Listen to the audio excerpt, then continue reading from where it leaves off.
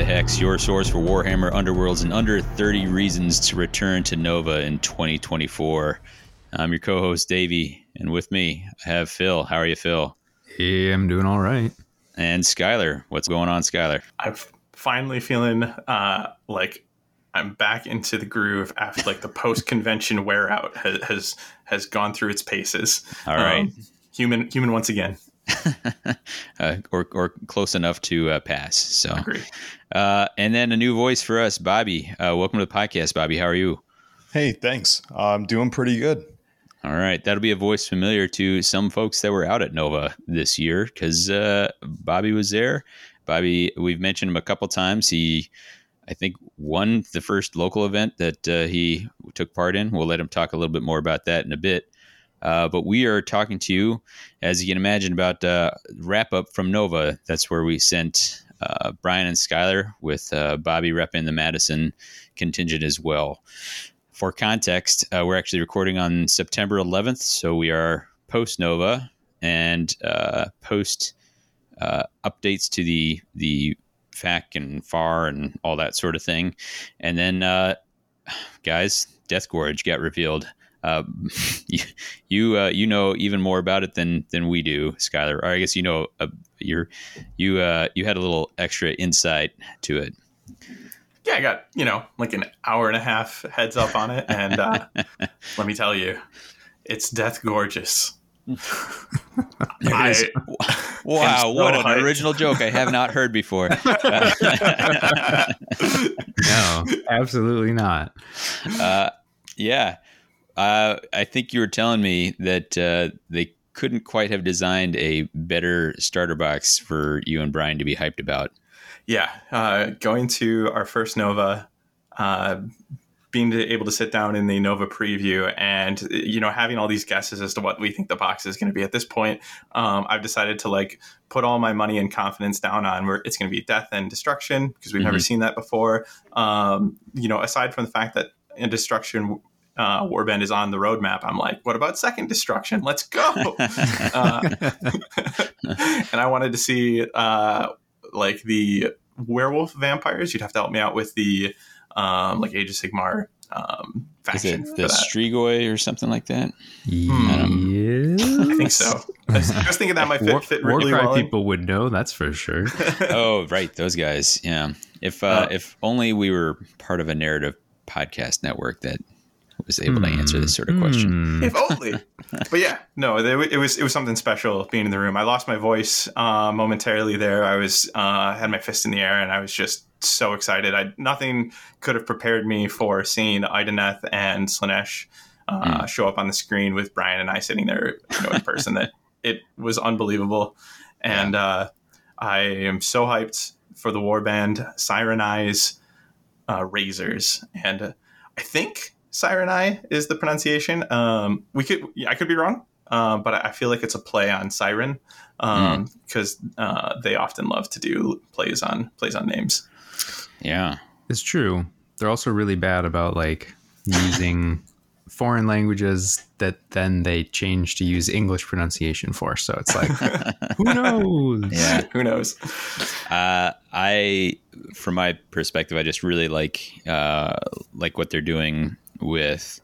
I mean, they're doing that thing that they do so well with Underworlds, which is here's some really cool, weird, out there models. They gives them the chance to experiment in a way that they don't necessarily get to do in some of their other ranges on a scale that's really appealing to me. So that Thricefold Discord is real weird, and I love it. Yeah. Well, I think we're gonna move it along because we got a fair amount to cover here. Absolutely. We like to try to put community up front. So let's start with community shout outs. Skylar, why don't you hit us? Yeah, I wanted to kick off shout outs here with the Battle Mallet podcast. And the reason I wanted to highlight them is this is their marquee event. Their podcast is built on a mission statement of three dads that have this year-long journey to get to Nova. And Underworlds is the main event that they look forward to every year, the Grand Clash. So going. We got to meet up with Battle Mallet. They gave us an insanely warm welcome and really, truly elevated our experience at Nova, as well as that of many other people that they interacted with. They are gems of human beings, and they love this community and this game so much. Definitely give their post Nova episode a listen to. It's the big one. Yeah. I think it's at least 2.5 hours. I think it's like 3 something. It's definitely more than 3. Yeah. Yeah. Okay. I remember looking down at how long I had left, and I saw I still had 2 hours at one point, and I was like, all right. And they've also gone ahead and updated their Nemesis library, which is something that's becoming synonymous with the Battle Mallet. The community is really starting to know that they have this resource, that they keep and maintain this resource, improve it, make sure that decks get added to it. And here they've made an improvement. They've added a tournament decks filter with 4 tournaments that you can already take a look at from Adepticon earlier this year all the way to Nova. So you can just click on which tournament you'd be interested in seeing the deck listings for. And for Nova specifically, they've got the top 10 decks there.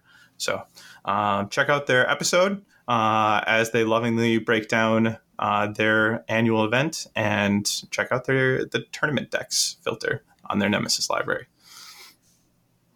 Yeah, I just finished that episode earlier this morning.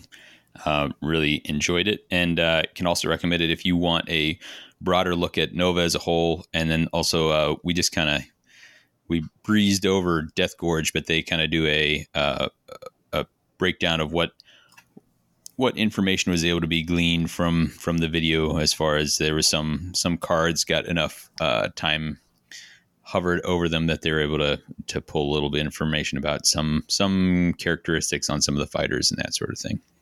And listeners, be prepared. I don't know if Brian and I will play anything but after this box drops.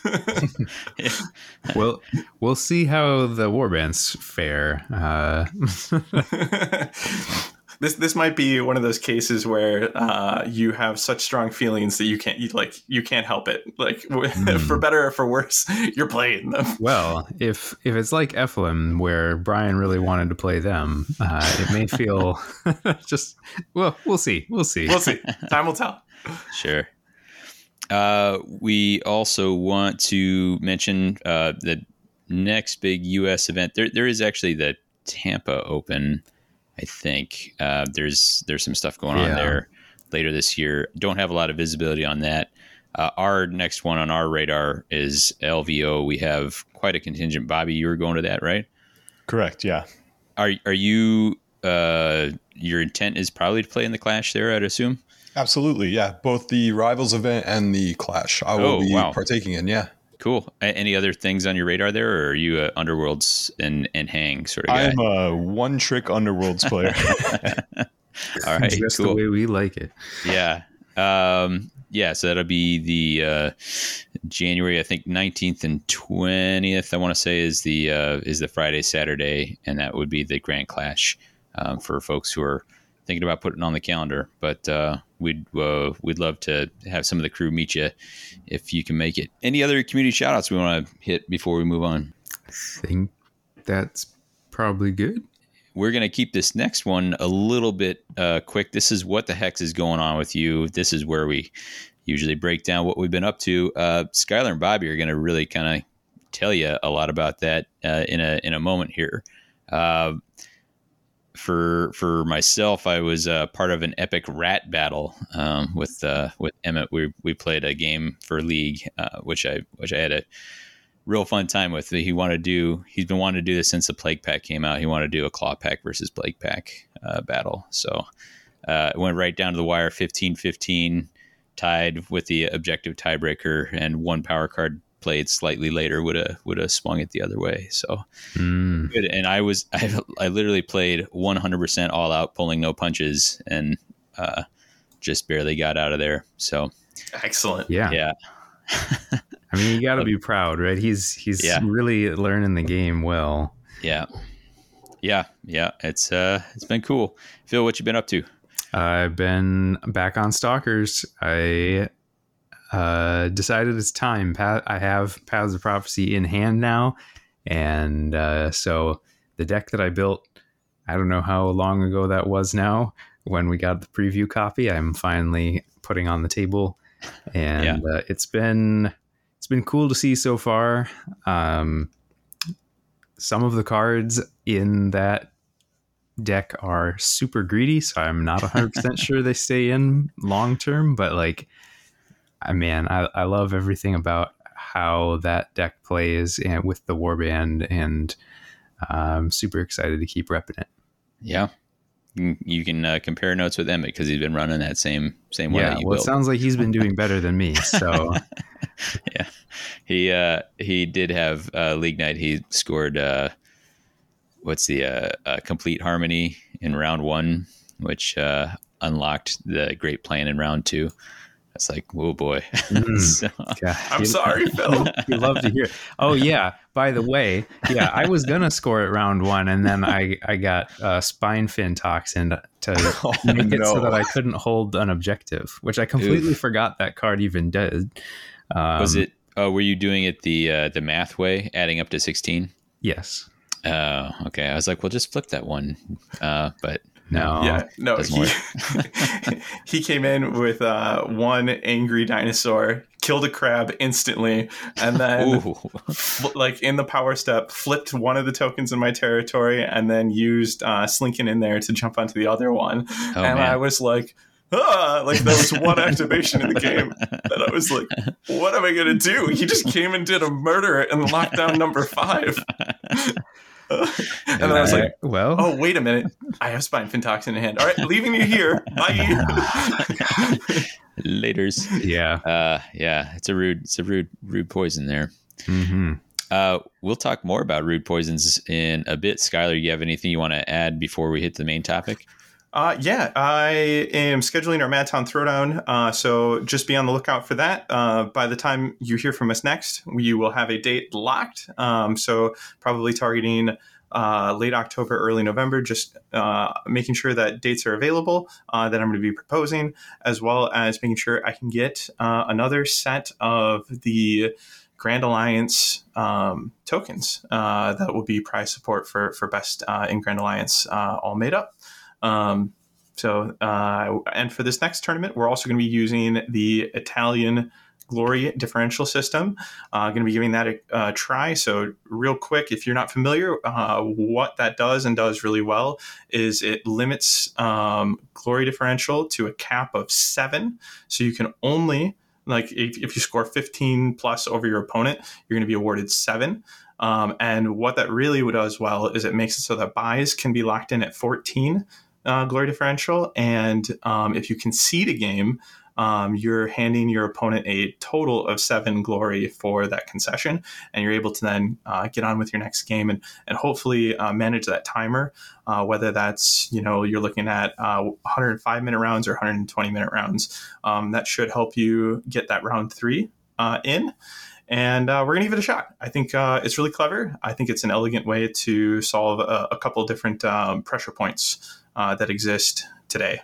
Yeah. Battle Mallet also on their episode kind of discusses some possible solutions or ways forward for that. I don't think they quite figure out. They're like, it's from Spain or Italy or something. Like, oh, you guys are close. You're almost there. They talk about it a little bit too. Well, that leaves Bobby. Bobby, for people to catch up with you, they've never heard from you. So, why don't you tell us a little bit about how you came to be? What was it? Your was it One Trick Pony? What was your wording for LVO? One Trick Underworlds player for sure. One Trick How did you come to be a One Trick Underworlds player? Yeah. Well, Noble Night Games is super local to me. My wife and I shop there a lot. So we just happened to be there on a Thursday night when you guys were playing. And I know Skylar because we're actually coworkers.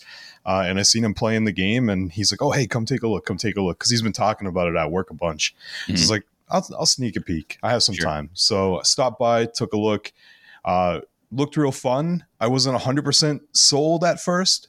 But the more research I did, I definitely wanted to give it a try. So I think the next week I picked up the Gnarlwood starter box and just went on from there. Perfect. So really pretty recent to the game, but already played in local events, and then you've played in more Nova than Phil and I have. So. Yeah. A month later from that box, wins his first local Nemesis tournament. Yeah, that did happen.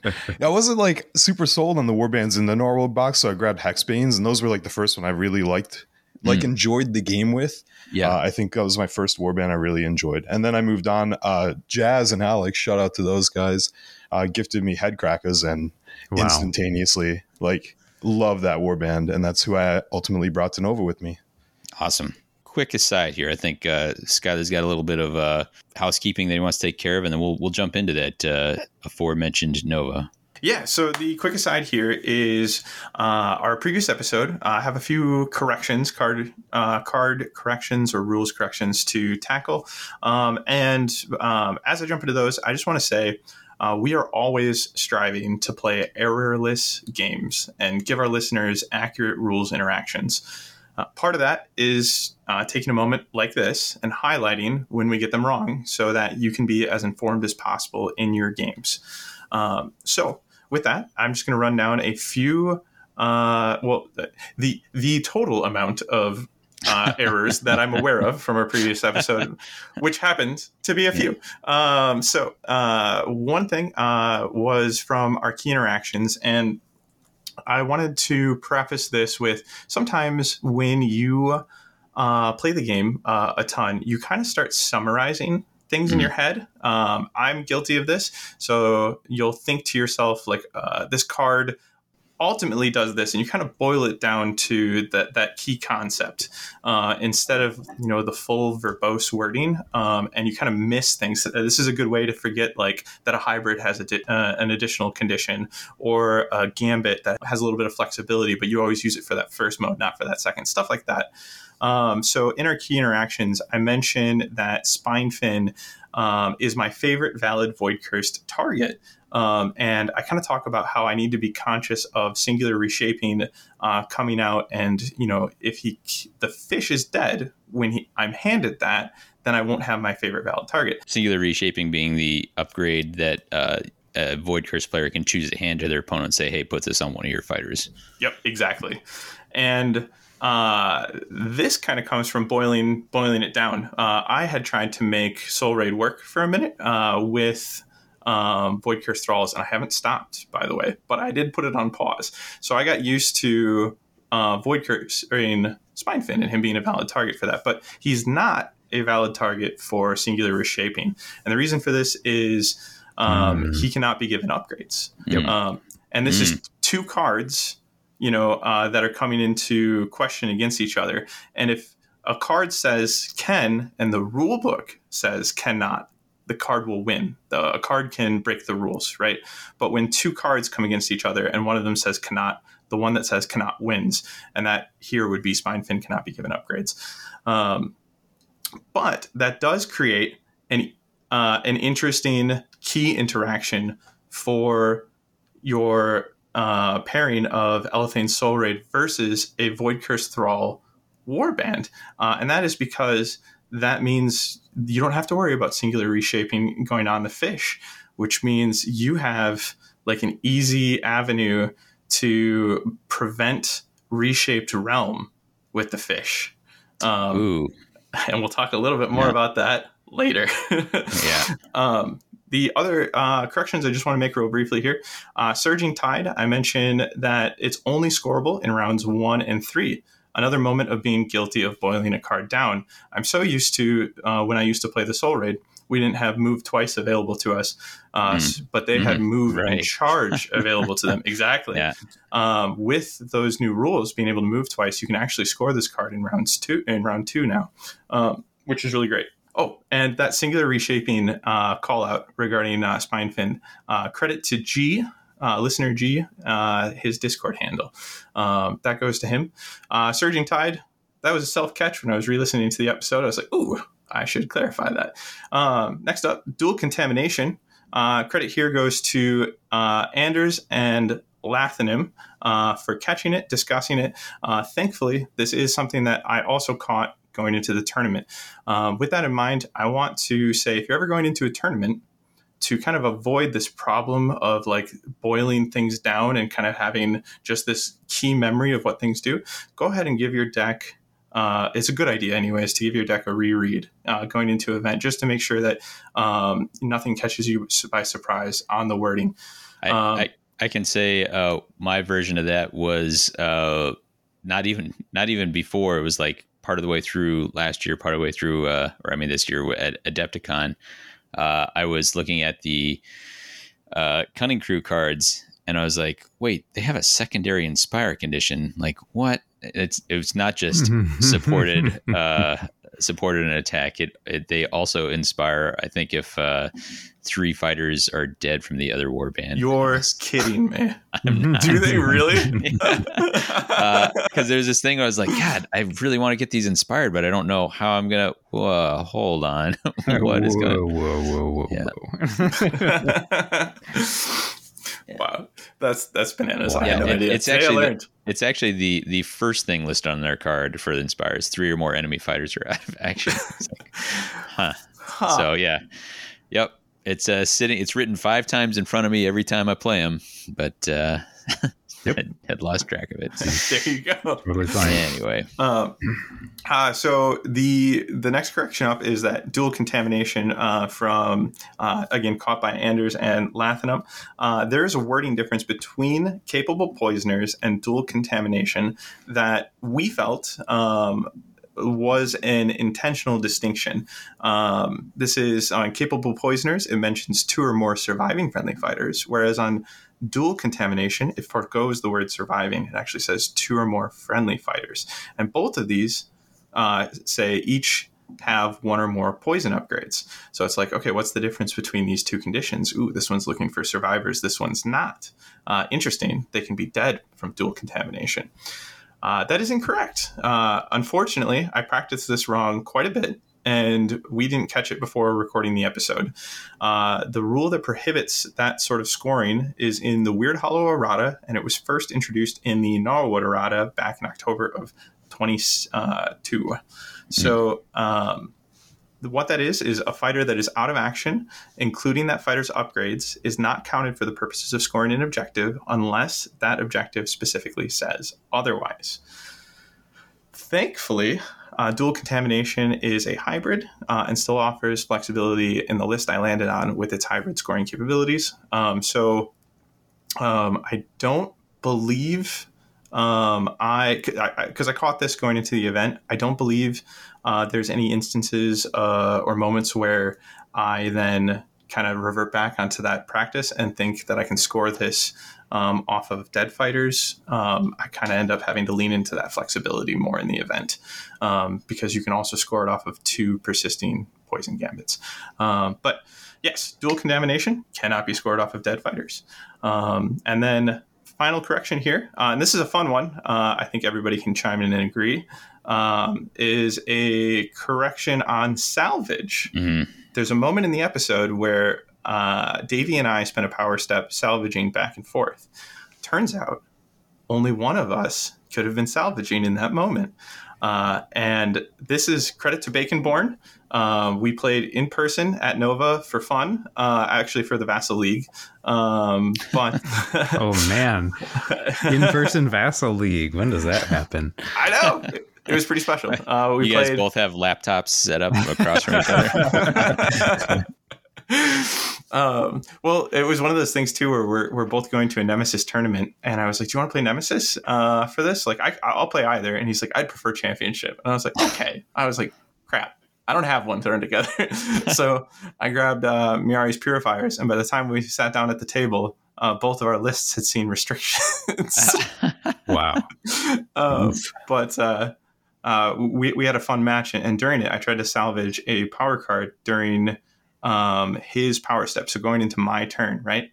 It turns out the rule book actually specifies that this can only be done in your power step. Really easy to miss. In the salvage section, it says if you have a restricted power card in your hand and each of the fighters that power card is restricted to is out of action, on your turn in the power step, you can discard that power card and draw 1 power card. So blew my mind when he informed me of this. Thankfully, he had similar feelings. His mind was blown when he had learned this from someone else. So I think there's probably many listeners out there who kind of missed that salvage was limited to their own power steps. And I like that a lot because it means you can't fuel up going into your turn. It's got some interesting nuances to it. Cool. Yeah. And that's it. Those are our brief corrections. Brief indeed. Was there that SNL skit for all of the fact checks that they had to do for the Fox News? Oh yeah, it just flies up the screen. Yeah. All right. Well, Nova, let's get into it. We should say that we mentioned the possibility of a lead-up episode. That's something that didn't really come together. There's some technical difficulties there. That was always going to kind of be a extra on the side or possibly a patron only. It does not. Well, I was going to say it does not exist. It exists in like very raw and difficult to put together format. So it's in our vault of content that will not see the light of day. Keep it secret. Keep it safe. It will. But we are still kind of kicking around ideas on ways to get a little extra out on the side here and there. So the concept is not dead. Just that one particular effort. But if that episode did see the light of day, we would have talked to Brian, Bobby, and Skylar about your deck choices. So I'm going to go with Skylar first. Tell me what faction you picked, why you picked it, what'd you pair it with, and why. And then get into maybe some matchups that you feel comfortable with, or that you're worried about, or just that you were like, I have no idea how this is going to go, but I'm concerned. Absolutely. So, as listeners of episode 113 might already know, I bring the Soul Raid. And the reason I bring the Soul Raid is because, well, first, part of me wanted a second go at Head Crackas, Sport Crackas in a Grand Clash. That is what I bring to Adepticon 2023. And I've been standing firmly atop the hill that I planted a flag into, proclaiming that it is the best pairing, that being Fearsome Fortress and Mad Mob for the Mad Mob. And yet I back away from it from this event. So standing here proudly, continuing to not prove it. And the reason I end up foregoing Mad Mob here is because I tested them against Ephelim's Pandemonium, because I really did have this drive to be like, I want to bring them. I want to see how much higher I can bring them, because I took fifth, I believe, yes, at Adepticon 2023, and I'm like, can I get fourth, third, higher? We'll see. But testing against Ephelim's Pandemonium multiple times, I struggled. I really struggled there. There's a quote that I'm going to butcher, I'm sure, from the Battle Mallet podcast, the one that I announced earlier, where Trey says something along the lines of what he's seen in his testing against Ephelim is that if you miss 2 key attacks against her, that's all you get. And that is so true to what I kept encountering in my testing.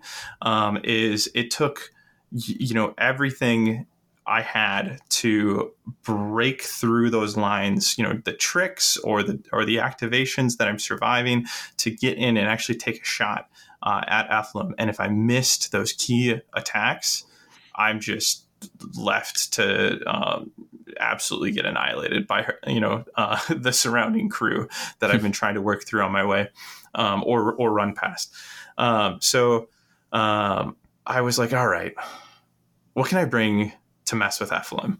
And I settled on Soul Raid because of control elements, as well as this dream hand that can take down the queen of the format. The Queen of Nemesis. So if I have in hand an easy search to get myself 1 glory, or somebody within reach that I can just kill real quick. And I've got Spinefin Toxin in hand and Hunter of Souls in hand. So Spinefin Toxin being the 1 damage, but also denying the ability to be on guard, to do ranged attacks. So that's really, hard for a hard pill for Ethelyn to swallow. Hey, no more ranged attacks for you. Also, you can't hold objectives. So it's got this, built-in control card with Spinefin Toxin, and the fact that Spinefin can put a foot in the door without worry. Like, hi, I'm here. I don't give up glory. Are you going to spend time dealing with me? We'll see. But if I have Spinefin Toxin in hand, and I can get that off on Ephraim, and then I can use Hunter of Souls, which is +1 damage, no range restrictions, if I'm putting an attack into a target that's already damaged, and I run Tamael out, I've got a threat range of 7 at 3 damage. And if I can do this all before she gets a chance to pull that, like when I'm damaged, I heal card out, I can take her down. And like an easy surge could help make that happen. Shifting currents could help make that happen even faster. It's like, oh, the fish is going to spawn right here. Oh, shoot. Why is the fish coming in there? Spinefin Toxin's coming. So I had this dream hand that I would potentially hope to see. Like it was one of my stretch goals of the event of bringing it. It was like, I hope I play Ephraim and I hope I see this hand. I don't see Ephraim, but we'll get to that. So going into the event, one of the other things I thought they had to their advantage is just the ability to resurrect Tamael, right? So I can get this fighter in and start being aggressive and trying to target and mess with their key fighters. And if he dies, he dies. I will try to bring him back. Between him and the fish, being able to just have free reign in their environment, I thought that might be enough to kind of be my delivery system for this control idea. Because I believe Soul Raid is control aggro. I also acknowledge they are absolutely invading aggro. But I think the fact that they're this control aggro is more interesting than that they are invading aggro. So that's what I'm bringing. And what I'm pairing them with is Toxic Terrors, thus Terror Fish. Thank you, Davey. And the reason I pair them with Toxic Terrors is because ultimately this objective cohesion is first and foremost there. We have 6 objectives that are looking for positional movement. We have 3, which like I strongly value objectives that can like really just work off of that positioning. So being able to say that 6 of my 12 dealt with position and movement, like that is going to help me survive those moments where I can't make my attacks land. And then I've got 3 poison objectives and 3 aggro objectives. And there's a little bit of crossover overlap between these categories here, but those are kind of the 3 categories in the breakdown that I get from combining these decks and ending on the list I did. So it has this enemy territory plan where I've got synergy between Speed of the Flood Tide, which is getting 3 in their territory, as well as Taking Advantage, which is by far my favorite objective that I ran this entire event. I think it's my favorite objective from like the universal offerings for Soul Raid in general. And Taking Advantage says that I just need to have as many fighters in enemy territory as they do to score this surge, but it's worth an additional glory if I get it in round 1. And so this can be a 2 glory surge real fast with the tricks that you have to move people over the line. And it's a really fun puzzle of like, okay, so they've got, more than I do in their territory. How can I change that? And the fact that a lot of people are going to be rushing no one's territory or into your territory to try to get kills will pull people out of that equation. So it's just a really fun card to play with because you could be like running at somebody just over the line with Tamael so that you can get Tamael in and then like pull them out, or run somebody in and get the kill, and all of a sudden you've done a swing of the numbers. You're 1 down, I'm 1 up, and you're scoring that Taking Advantage. So really, really fun card for them. Toxic Terrors also has Carve a Path, another way to get 2 glory off of a surge, and you have a leader that has a range 3 attack and a range 1 attack. Lurk and Wait is a card that scores just off the fish existing in enemy territory. So that's really fun. And then The last kind of objective I want to talk about is Dead or Doomed. And this works really well here too, because you're able to bring a lot of tools to kind of guarantee your adjacency, which is a 3-point objective. So you're able to bring Keep the Forest at Bay, No Safe Ground, Shifting Currents, and even Wicked Hunter, an upgrade that's going to let you push every time you play a poison. And we're going to play 6 poisons. So there's a lot that just kind of comes together and makes this deck sing against its objectives, and a lot of objective cohesion in the pairing. You have a magnificent suite of control tools that I won't fully break down here just because I don't want to talk too long, but you've got Clouded Midnights and Shifting Currents, which I will mention real quick is probably their best card at Nova, at the very least. I would say, like, in Nemesis right now, as stands, is their best card, and that's because Plague Pack are really popular. You can pull that one out of enemy territory, or sorry, no one's territory, that one objective that they'll probably have there trying to get their Inspire off, get their Corruption off on.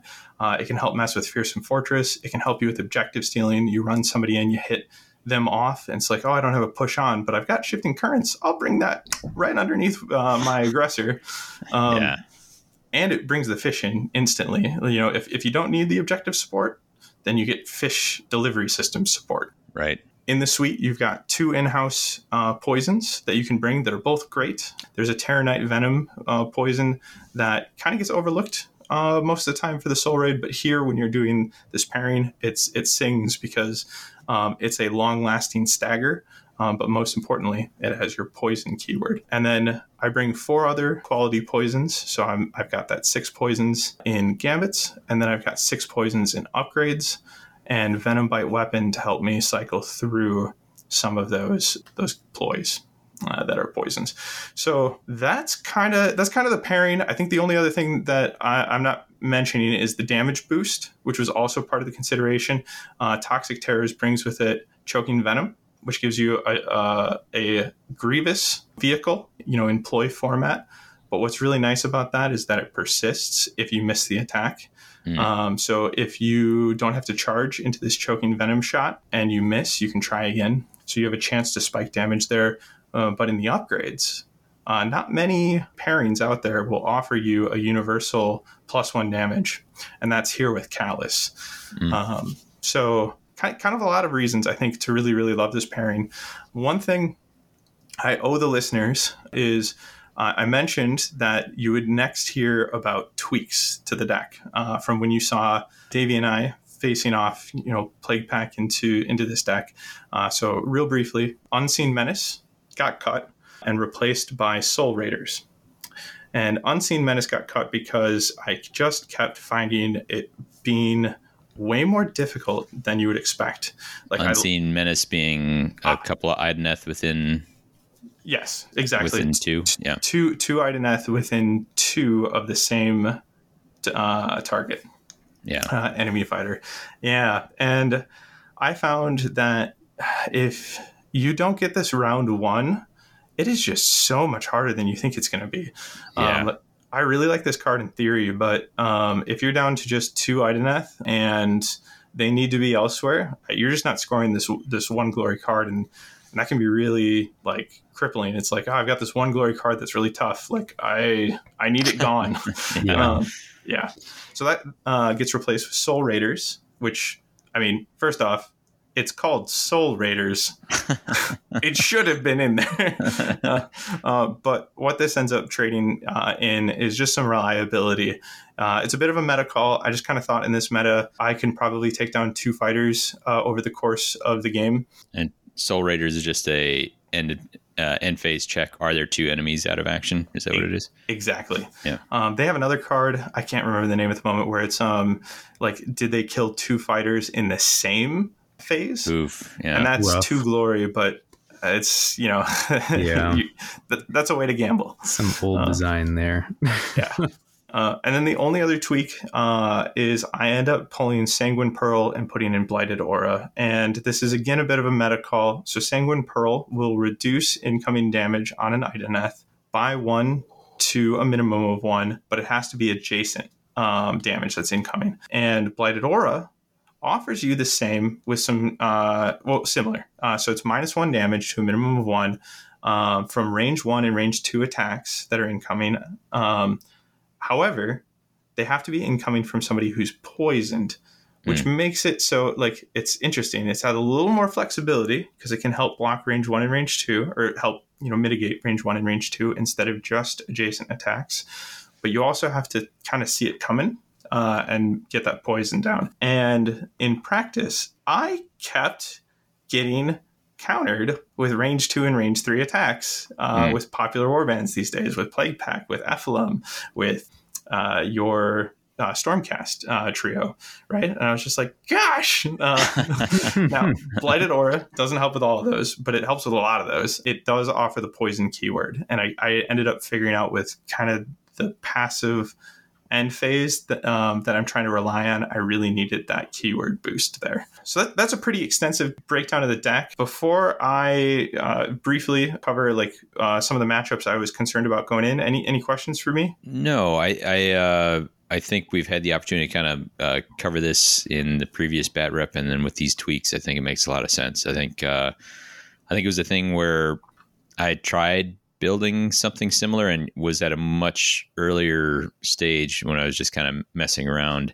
and hadn't quite found the synergies that you had. So it was kind of cool to see it in action during some of your practice and be like, this potentially sings. It's pretty cool. Oh, I will say it took a lot of practice to make this sing. It was there's a lot of theory and then practice and figuring out how many of those poison keywords you needed and which ones you were bringing and all that. And then even then getting used to the idea of having to get rid of hands simply because you need to be mindful of when the objectives are going to need those hands or vice versa. Right. So you asked about matchups that I was comfortable with, worried about, and ones I wish I knew more about going in. Mm-hmm. Matchups I was comfortable with were elite warbands. Guys, correct me if I'm wrong. I feel like I'm an imposter here. I keep hearing elite warbands as long as I've been listening to Underworld's content and been a part of Underworld's content. And is it 3 or 4 warbands, or is it both? You mean 3 fighter or 4 fighter warbands? Sorry, yes. Yeah, it's definitely 3 fighter, and then I think it applies to some 4 fighter. I don't think you would call Dread Pageant an elite warband, but you would probably call Crimson Court an elite warband. Or Magor's Fiends. Yeah, it's like 1 block, 4 wounds, standard sort of Stormcasty stat block where you're like, okay, each fighter is really tough and is going to probably have to pull their weight because they don't have the numbers. Gotcha.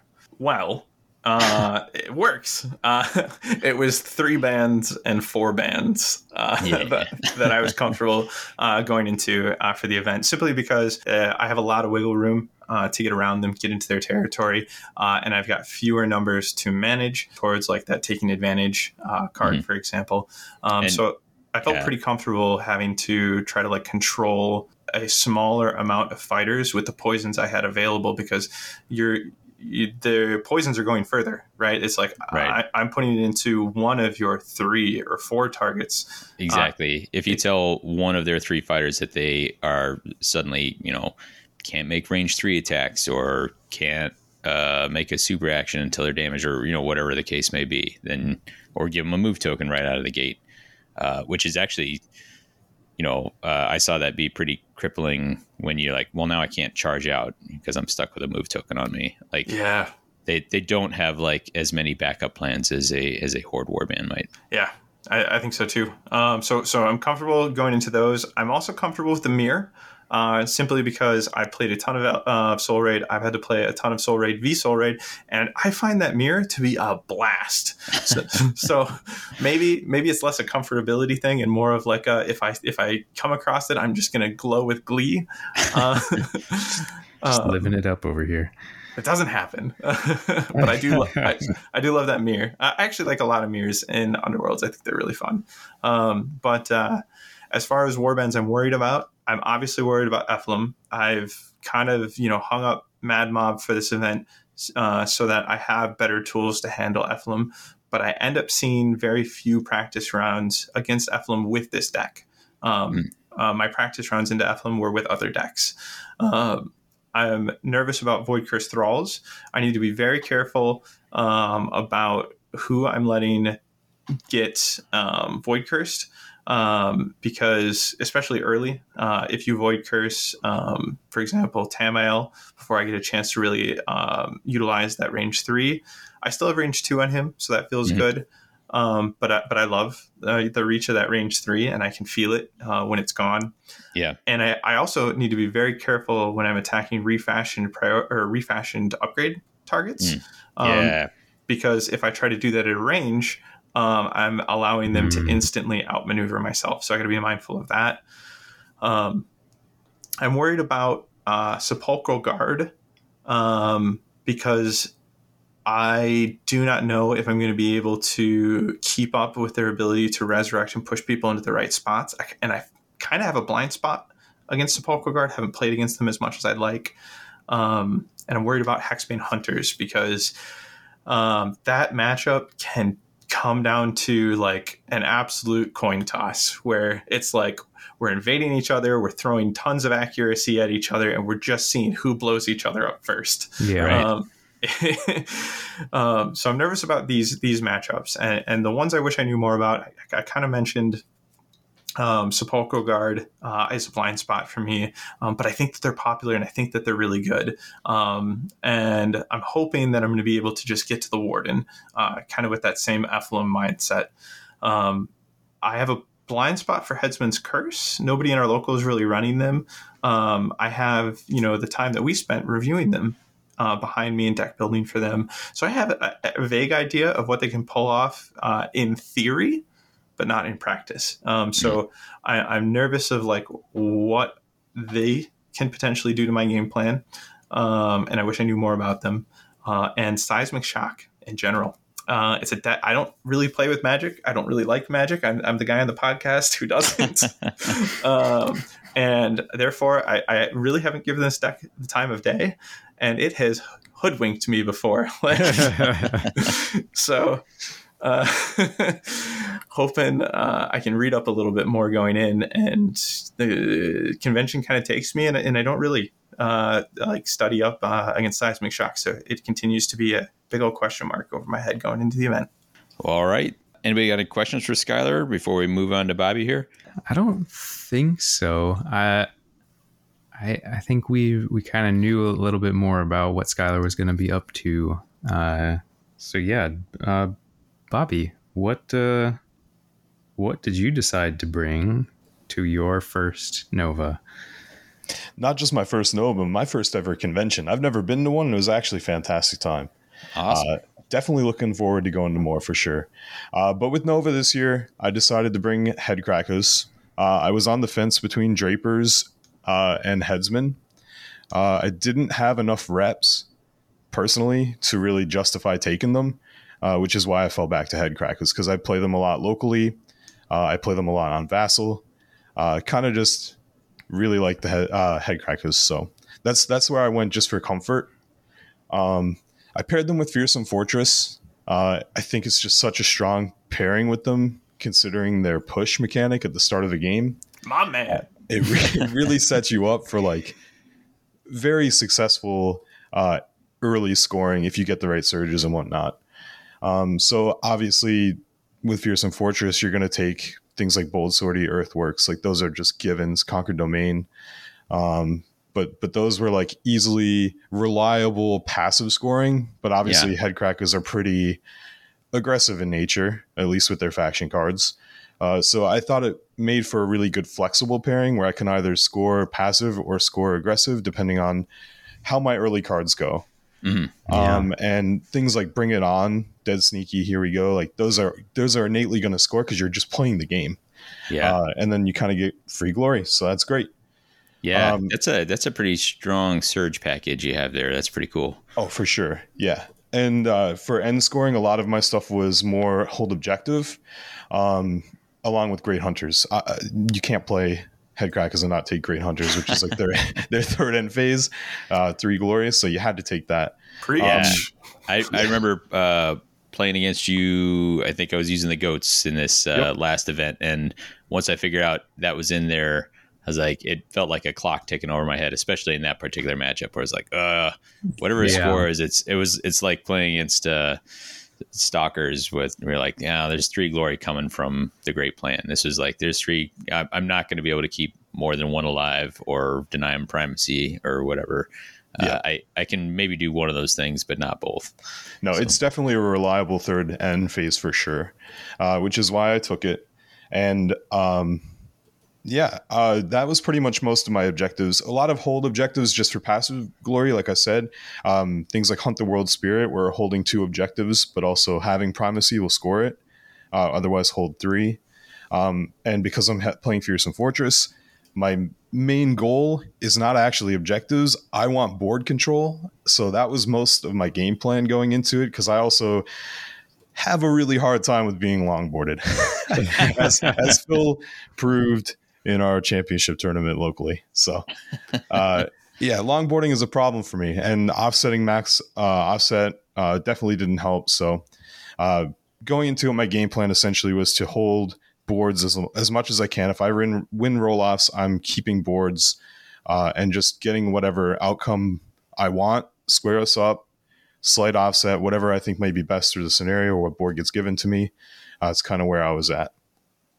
Cool. I had lots of ploys to help because I was also a little bit nervous about Ephelum. Brian and I actually played a quick practice game because I didn't get much reps in going into Nova. We actually played a practice game the night before where I did a redeploy play on him with Wallop, which I was very happy I made that change because I actually never had redeploy in the original deck, which was a mistake, I think, especially given the meta.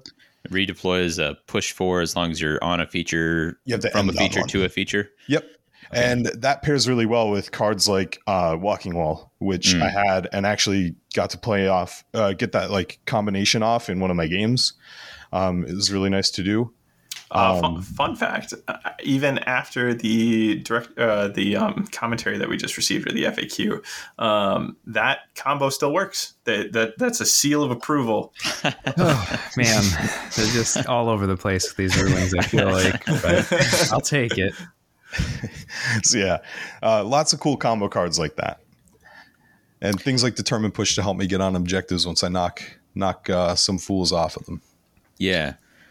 So before we get into any more with matchups, I also have enjoyed building with Fearsome Fortress in the past. As it's really something you can reach for if some of their best surges synergize with things that you're already trying to do, which they do in this.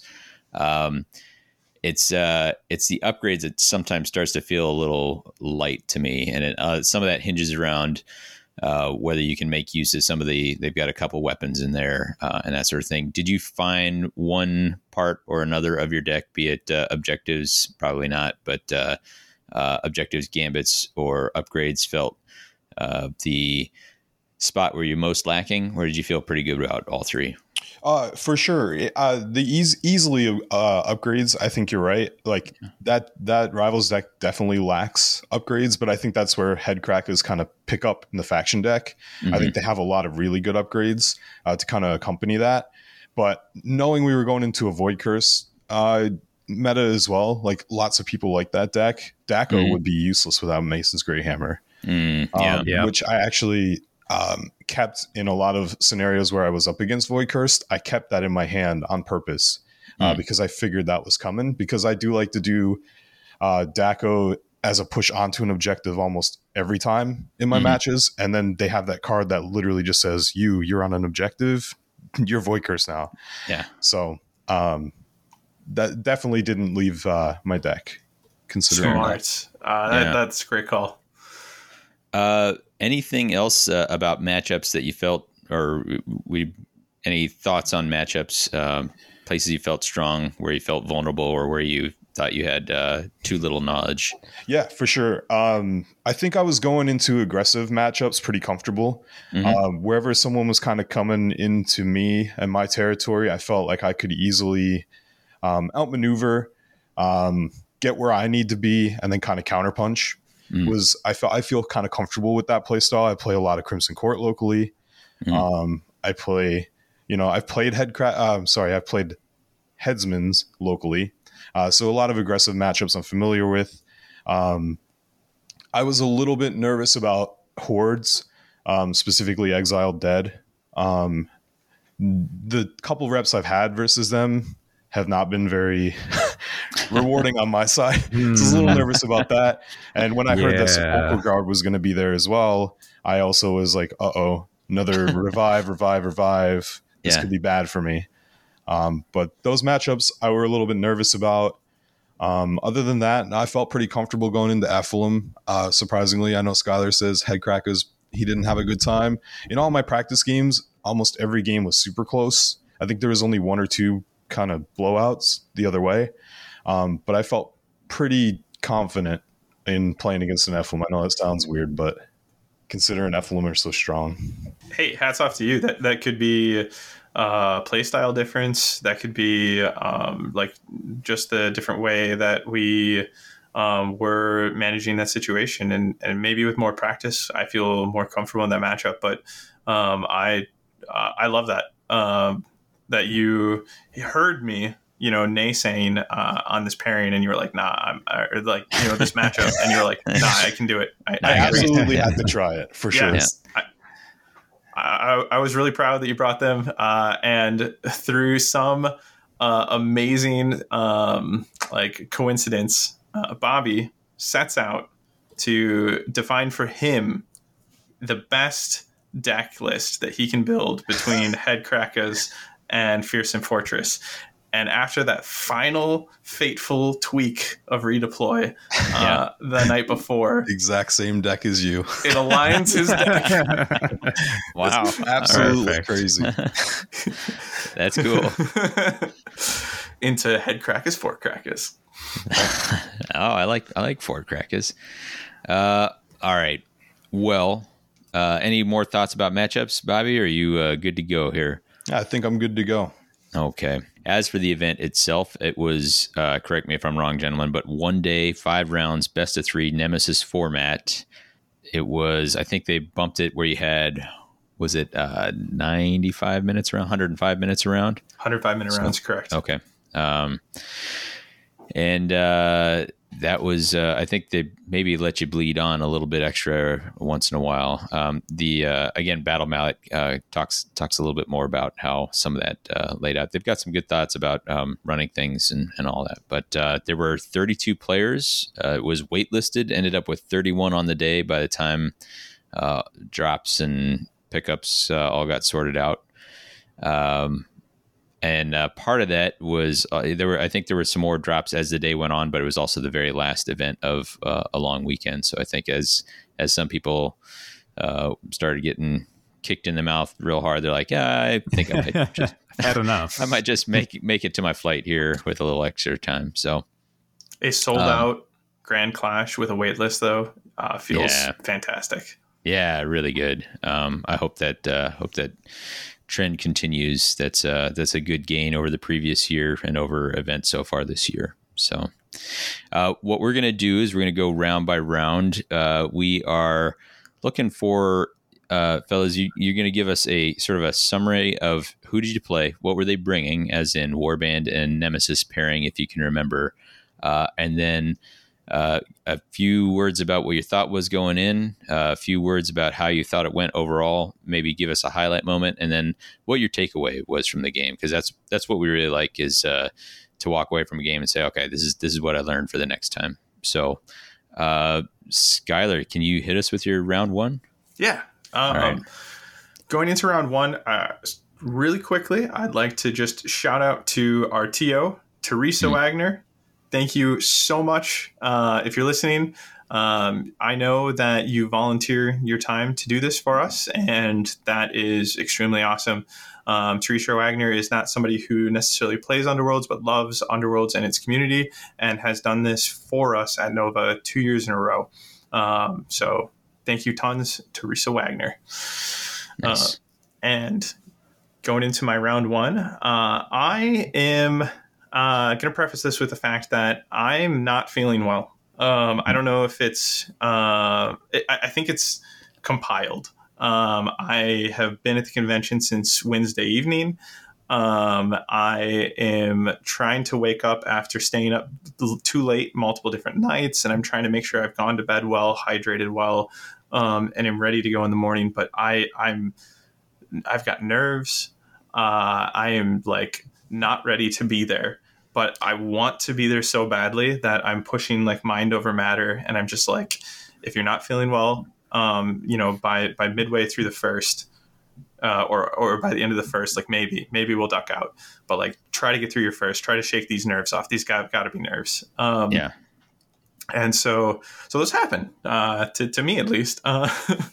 And thankfully, spoilers, it was just nerves. And my round one helps a lot with this. I get to play Nikki. Nikki is on Instagram with Sparkhammer Minis is her handle.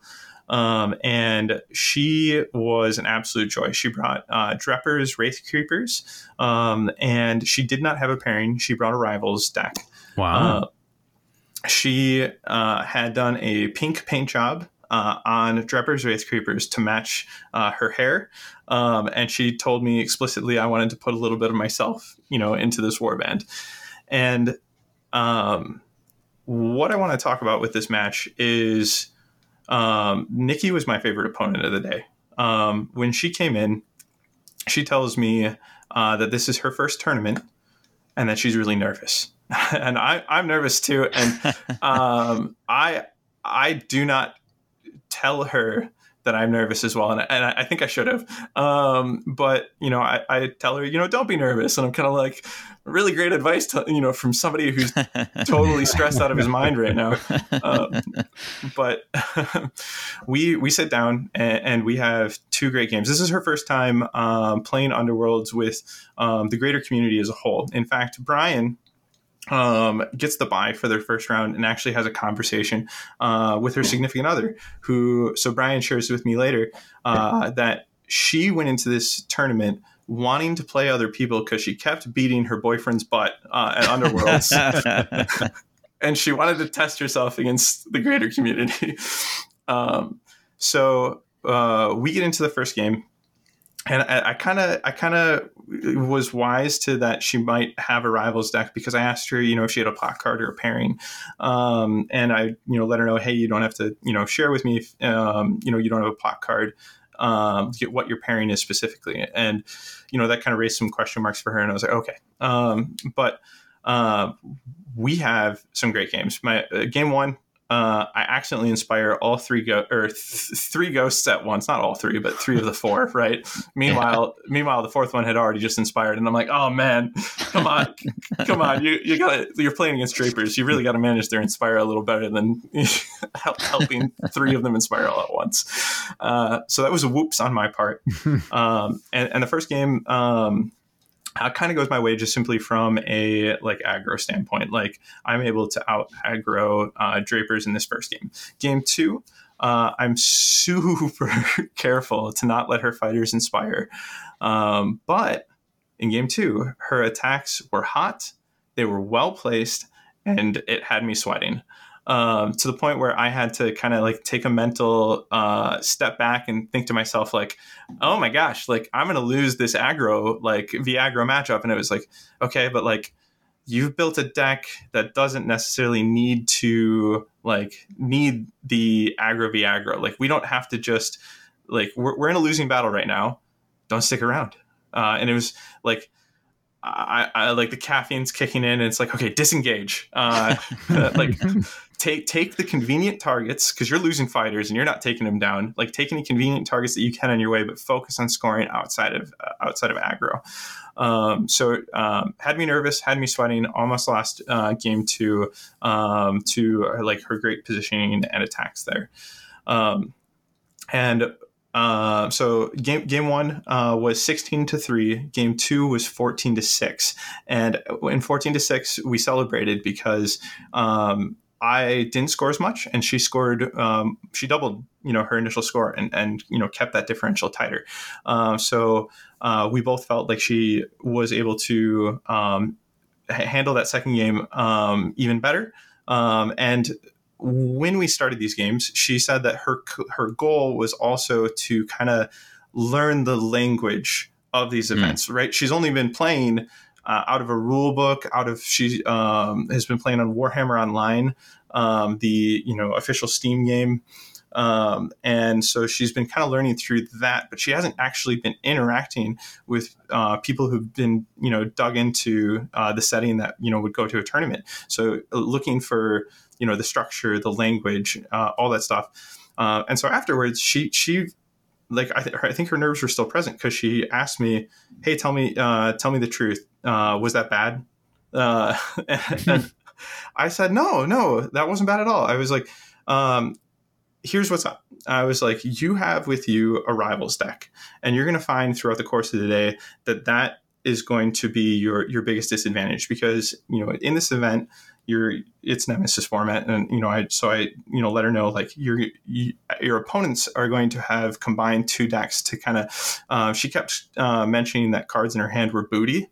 And I was like, they're able to, get rid of the booty and replace it with something better. And her eyes kind of lit up like, oh, like that sounds like a lot of fun. And I was like, so you'll have that working against you during the event. I was like, but your positioning or your positional sense throughout the course of our game was spot on.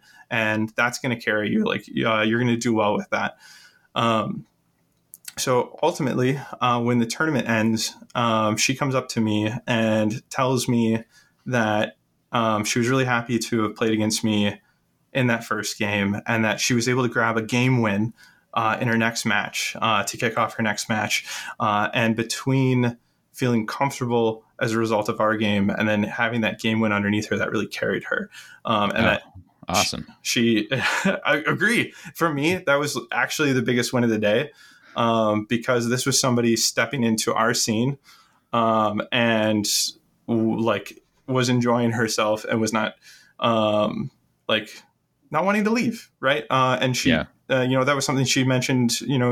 She was afraid she might find herself in a situation where she didn't want to stick around. So with that, I'm just going to read her Instagram post real quick. It's this is something she posted right after the event.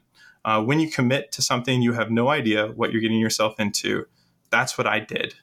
I competed in my first Warhammer Underworlds tournament at Nova Open in Washington, D.C. I was able to make it to round 3 and placed 29th out of 31. The crazier thing is I was the only woman competing, and I'm so proud of myself. If you're ever scared to do something, just do it. You'll never know unless you try. So this is... Again, Sparkhammer_minis at Instagram. Give her a follow. Go check her out. She and her partner are commission painters, and they do fantastic work. And tell her we sent you. Awesome. Super cool. That's a great story. That's cool. Bobby, it's kind of tough to follow. Yeah. What was your round one? Definitely. So my round one was against Brian Young, who was a returning Underworlds player who played in Shadespire. So was he out of the Battle Mallet group? I know they had a Brian. Okay. No. This Brian, I believe, was local to DC. So he's been around Nova a little bit, but hasn't played Underworlds for a while. He's mostly an AOS player. Okay. So he told me he actually had a couple of reps versus Headcrackers before, as he plays with his son here and there. And he also plays Headcrackers. So he was a little familiar with my warband, which immediately I was like, when people get a lot of reps in there, it's, they know the tricks. Yeah. But round 1, we rolled off and I got boards, which I was super happy about. And he was also playing Fearsome Fortress and with Headsman. Probably should have went in there first. So Headsman with Fearsome Fortress, I knew we were going to have a big fight for the middle. Rolling some dice, I get boards. I let him have objectives. I'm cool with that. Luckily, the objectives kind of landed near the middle, where we could. Yeah, I mean, he's going to be trying to do the same thing you are, so that kind of helps. Exactly. Yeah. So it works great for me, but also works well for him. Yeah. And the board that he placed down actually had a lethal in it, and I was a little nervous about it, but I did kind of turn it so it was near the rear of the board, closer to the rear of the board. But he actually placed the scripter. So I won the roll after and had him place first. And he placed the scripter first next to that lethal. So I put down an objective nearby that let Daco kind of push onto it pretty early and actually catch range of the scripter right away. And that's a tale to come for sure. Okay. So everything gets placed, looking good. I get my push off. My surges are like bold sortie. I have Conquered Domain in hand, which I'm happy about looking at the board state. And I believe I have Earthworks as well. So right away, I push Daco. My round one, my favorite moment of the game happens. Push Daco, push Wallop. Daco takes 2 shots at the scripter, pushing him into the lethal. Crit success on both rolls. Oh my God. My dice were coming out of the gate swinging. Wow. So that was the round one, activation one. It was great. That round ended up being 23-9 for me. Pretty strong end phase objectives that I drew into after my surges. Each round, I actually scored Conquered Domain for 4 in the first round. Wow. Yeah, with head crackers. That's a max head cracker score. Max head cracker score. It was a big score for Conquered Domain. Then jumping into game 2, he had me longboarded, which I was like, he knows something that I don't know. When he's longboarding me with an aggressive fight for the middle, like he knows something I don't. So I was a little more scared about game 2. But nothing really changed, even though we were longboarded. It was still a fight for the middle. This time with I believe we only had 3 hexes there, maybe even 2. Because I actually tried to block him from getting close, because I think my thought process going into game 2 is that he knew something I didn't. So I'm going to try and get there faster. So I put the objectives more toward his side, but also kind of denying him as much as the center as I could. So pushing into his territory, actually managed to clean up the game 19-7 this time around. So the game went to me 2-0. Total glory was 42-16 for me. So a good start for me.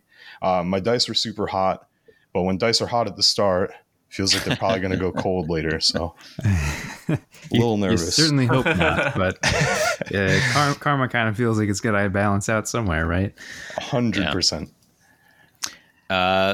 Well, you're both on a win. So with the way of the Swiss pairings, you're going against someone who's also 1-0.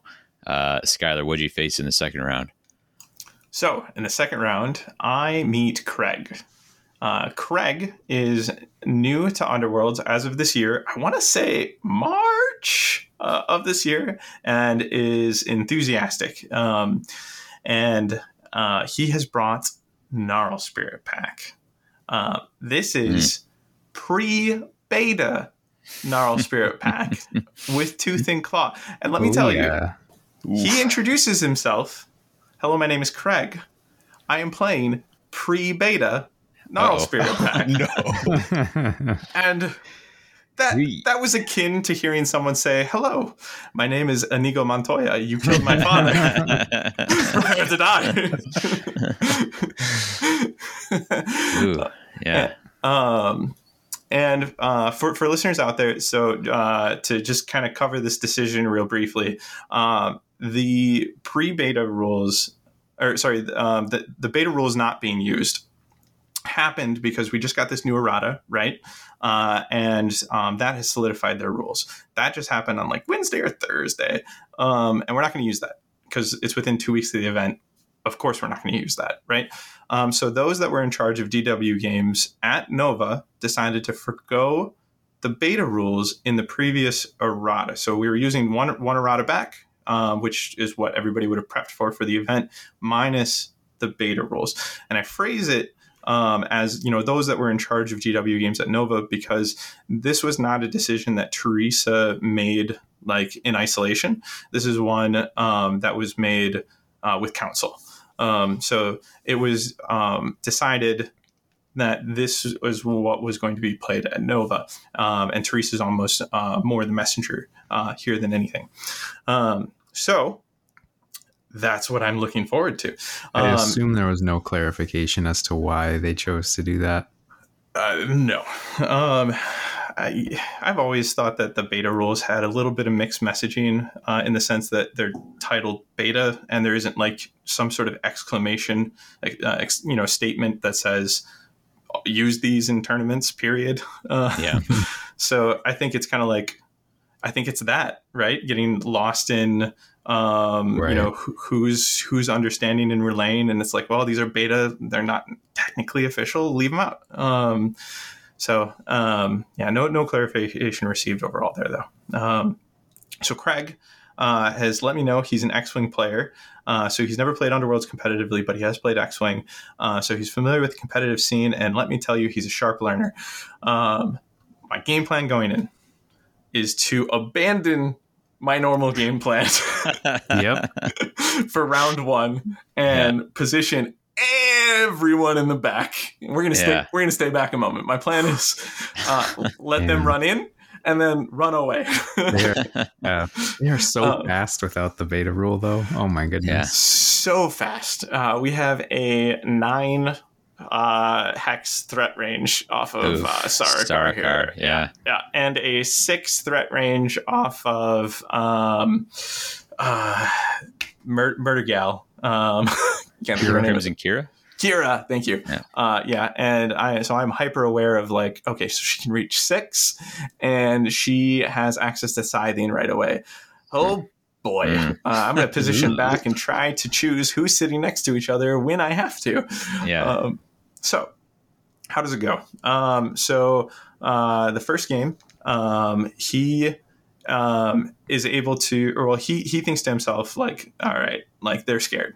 And I need to get over there to get the glory that I need to get, right? So he starts running in, and thankfully this works out for me. The first one charged in Squirrel, and this is my favorite moment of our matchup. So I'm going to highlight this Goral charge real quick. I do not recall if Goral just absolutely annihilates one of my fighters instantly with his 3 damage. My mind is blank there.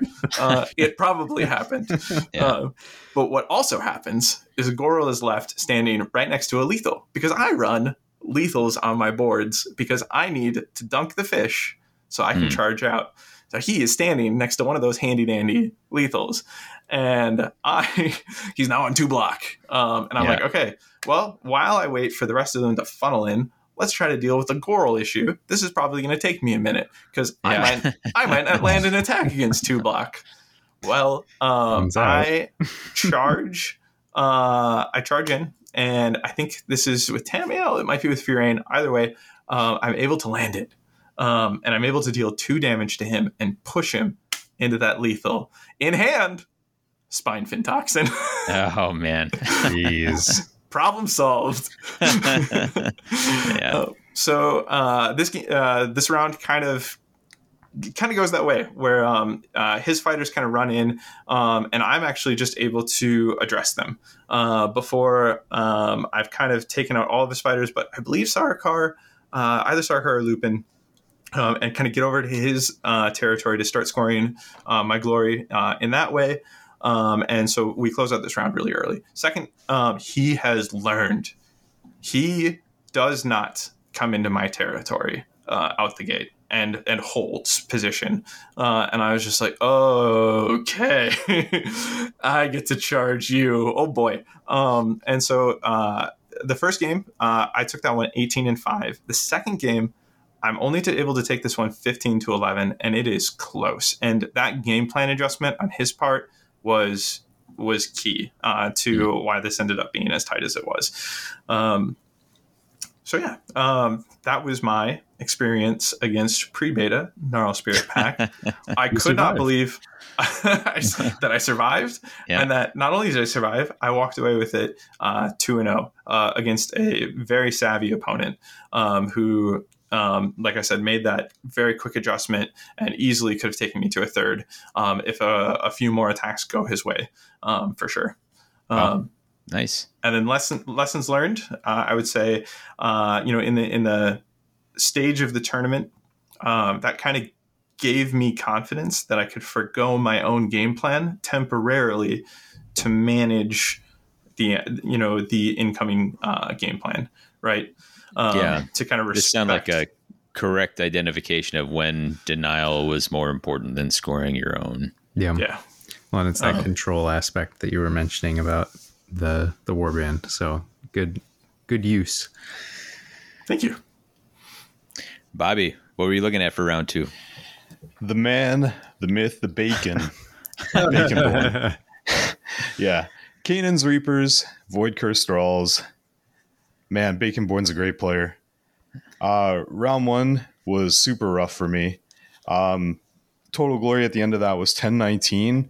I couldn't get anything started. I give him boards. I think to myself, I don't know. I've never played Canaan's Reapers before. I have no idea how they work. I kind of look over their cards, just kind of sneaking a peek, but I kind of miss the fact that Canaan starts at range 2.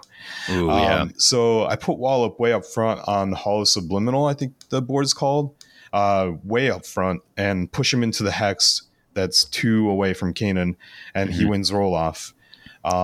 With, I think he had 3 crits, 2 crits and beats me. So he gets to make first move. And didn't go too well for Wallop, who soaks up some big damage right away. But I tried to retaliate and take a charge back, which actually goes through. But this is, again, not knowing the warband and only playing a very limited amount of reps versus Void Cursed. That guy's got 6 wounds. Yeah. Sure does. That was rough. To figure that out. So he took out Wallop activation 2. It wasn't a great start for me. But then I tried to bring it back with Primal Brutality, where I just take the primacy and inspire my leader, because I wanted that crushing ability for being adjacent, which would give me +2 instead of +1. So I'd be doing 3 damage if the spell is successful. So I'm like, okay, he's on 3. I'm on 3. Let's try this. So I charge with my leader into Canaan, and I miss. Uh-oh. And I actually crit, but he crits me out. Because he's Void Cursed, I can't do anything about it. Yeah. So he actually is hanging out in my territory. At this point, I don't think he's charged out. I think he had made a move action, so he's still kind of hanging out, able to attack. I think he used the Refashion Reactions card. Ooh, yeah. Which I wasn't adjacent. Moves into my territory, so he's starting to just, wreak havoc in my territory. So by the end of the round, I think I'm down 2 fighters, but I did crit out with Warpaint Ward, so that felt good. That was about the only thing that felt good in that first round. And then so I did actually try that attack again. I did get 2 tries at it before he took out Headcracker, but it was just another miss. So that one was a wash. I'm like, okay, I understand now. Let's go to game 2. Let's make it interesting. So for game 2, he offsets me slightly, but nothing too crazy. So I'm aware now of, the range, the wounds. So I kind of try my best to play around Canaan, where I let him either come to me or I just ignore him, go to a specific spot, redeploy to get out, things like that, to try and just avoid the big guy. Which actually, by the end of round 2, I was actually feeling really good. I think I was at 13-7 up. Wow. I was feeling great. And I look at my hand, I have an easy surge, throw down, it was Earthworks, score that. I'm looking at 14-8 by activation 2 in the 3rd round. So I'm feeling great. I missed Refashion Reactions and made a charge with my leader. I think what I thought he had done was already made that, actually, because I believe you can only make it once per round. Right. Yeah. So I believe I mixed up round 2 and round 3 when he used it, and I kind of just thought he couldn't get to me. So I'm like, great, here's my charge with my leader. I'm going to take out your small fighter. I'm hanging out on this objective where I want to be. I'm going to score 4 more glory, because I have Great Hunters and I have Gorka Morka and primacy. So I'm actually looking at 5. So I'm like, I think I'm in a good spot to win this one. Refashion Reactions comes out. He comes over and he gets 2 free activations where I can't move. And I can't push him. So the first one goes through. He rolls some dice. He crits me and succeeds. And I'm like, all right, here you go, head cracker. Bang. I crit succeed. I'm like, okay, great. One more. Can we do it? Yeah. No, we couldn't do it. The next attack he made, he took me out, and he had a massive end phase hand, and taking primacy from me because Headcracker was the final one alive. Oh yeah. He took primacy from me, bricked my hand, and scored. I believe it was 7 or 8. 7 with the kill. 8 total with the kill, bringing him up 15-14 over me. Oh no. And it was super rough. I felt super down after that game. I was like, I had it. We were going to game 3. Yeah. I figured out the little puzzle ahead of me. But yeah, what a crazy ending to the game. I think that was one of the most like tight games that I've had with such a big glory differential in quite some time. Oh wow. That's awesome. That's it's great to hear the adjustments, even if they didn't pay off. Like you like to be able to see that they your choices were meaningful. Yeah, for sure. And I mean, I personally don't think I've actually played Baconborn, but I've definitely seen that he's been doing really well in Vassal before, and like he's definitely around in the community all the time. So we definitely know he's like top level player, so being able to get it that close I think is a testament. And I think it's also really interesting, like nobody saw this pairing coming, I don't think. Like certainly not in our bet. I think there's probably plenty of Vassal might tell you otherwise. I don't know that for sure, but it was the only one not on our radar at all. Only one at the tournament too, I believe. So it was just we weren't practicing for it. Like you always know that Kanan is, well, if you played against Kanan before, Kanan is strong, but for whatever reason I was like, I wasn't even thinking about Kanan. And when we did our pre-Nova stuff, we actually talked about what warbands we'd expect, and no one said Kanan. I didn't even know he existed until I seen him across the table from me. Scary warband. Yeah, I mean, he's got access to extra movement. He's got access to extra accuracy. I'm pretty sure that you are void cursing Kanan in most matchups, so that you can really leverage those. Oh, what a statement! Yeah, I void curse Kanan. I mean, he was literally just standing there. What are you gonna do? You can't knock him around. You can't move him anywhere. He's just there in your face. Oh. It's a cool choice. So, but that moves us on to round 3. Skylar, what's this one looking like for you? So, we merely cook the bacon. He was born in the bacon. Bacon born is my third as well, or my next game as well. All right, okay, yeah. So I'm up against Mark, who I would agree is like one of the best in the game right now. I would say we all fortunately get to read his technical writing as well, and I think he is, if not the best, among the best technical or competitive writers out there for the game, undeniably. And he's brilliant. He's super fun to play with. We had an awesome set, extremely personable and kind during our set. Anytime dice went his way, especially in the crit category, sorry about that, or and so just the type of person you like can't be mad at. It's just like you're like, like I lost against you, but I really want you to do well, sort of a deal. So as stated by Bobby, Kanan's Reapers and Void Curse Thralls going in. My plan is to take down Kanan. It's been a yesteryear since I've seen Kanan. Josh used to rep Kanan all the time before he hung up that mantle and transitioned to other warbands. So I miss seeing Kanan. I've always thought he was a force. And what I remember was take down Kanan. Like, do not focus on anything else until you've got that guy down. Then you can mop up more attacks. Meanwhile, try not to get surrounded. Right. Right. That's kind of the game plan I have going in. So game one, I'm able to spike a ton of damage on Kanan and take him down in, I think, 2 activations for sure. Wow. For sure, in game 1 or 2, I take him down in 2. I actually take Kanan down like his first priority in both games 1 and 2. But we go to 3. So in game one, it ends 11-16, and I'm so sorry that I don't have more details. I woke up the next morning and I was just amazed at how much I could not remember from my matches. You're telling me. But it was a gauntlet. So what I can tell you is that the game was close. It felt like it was anybody's game. And I think it was in round 3 where it really kind of slips away from me. And I'm like, okay, he's got this one.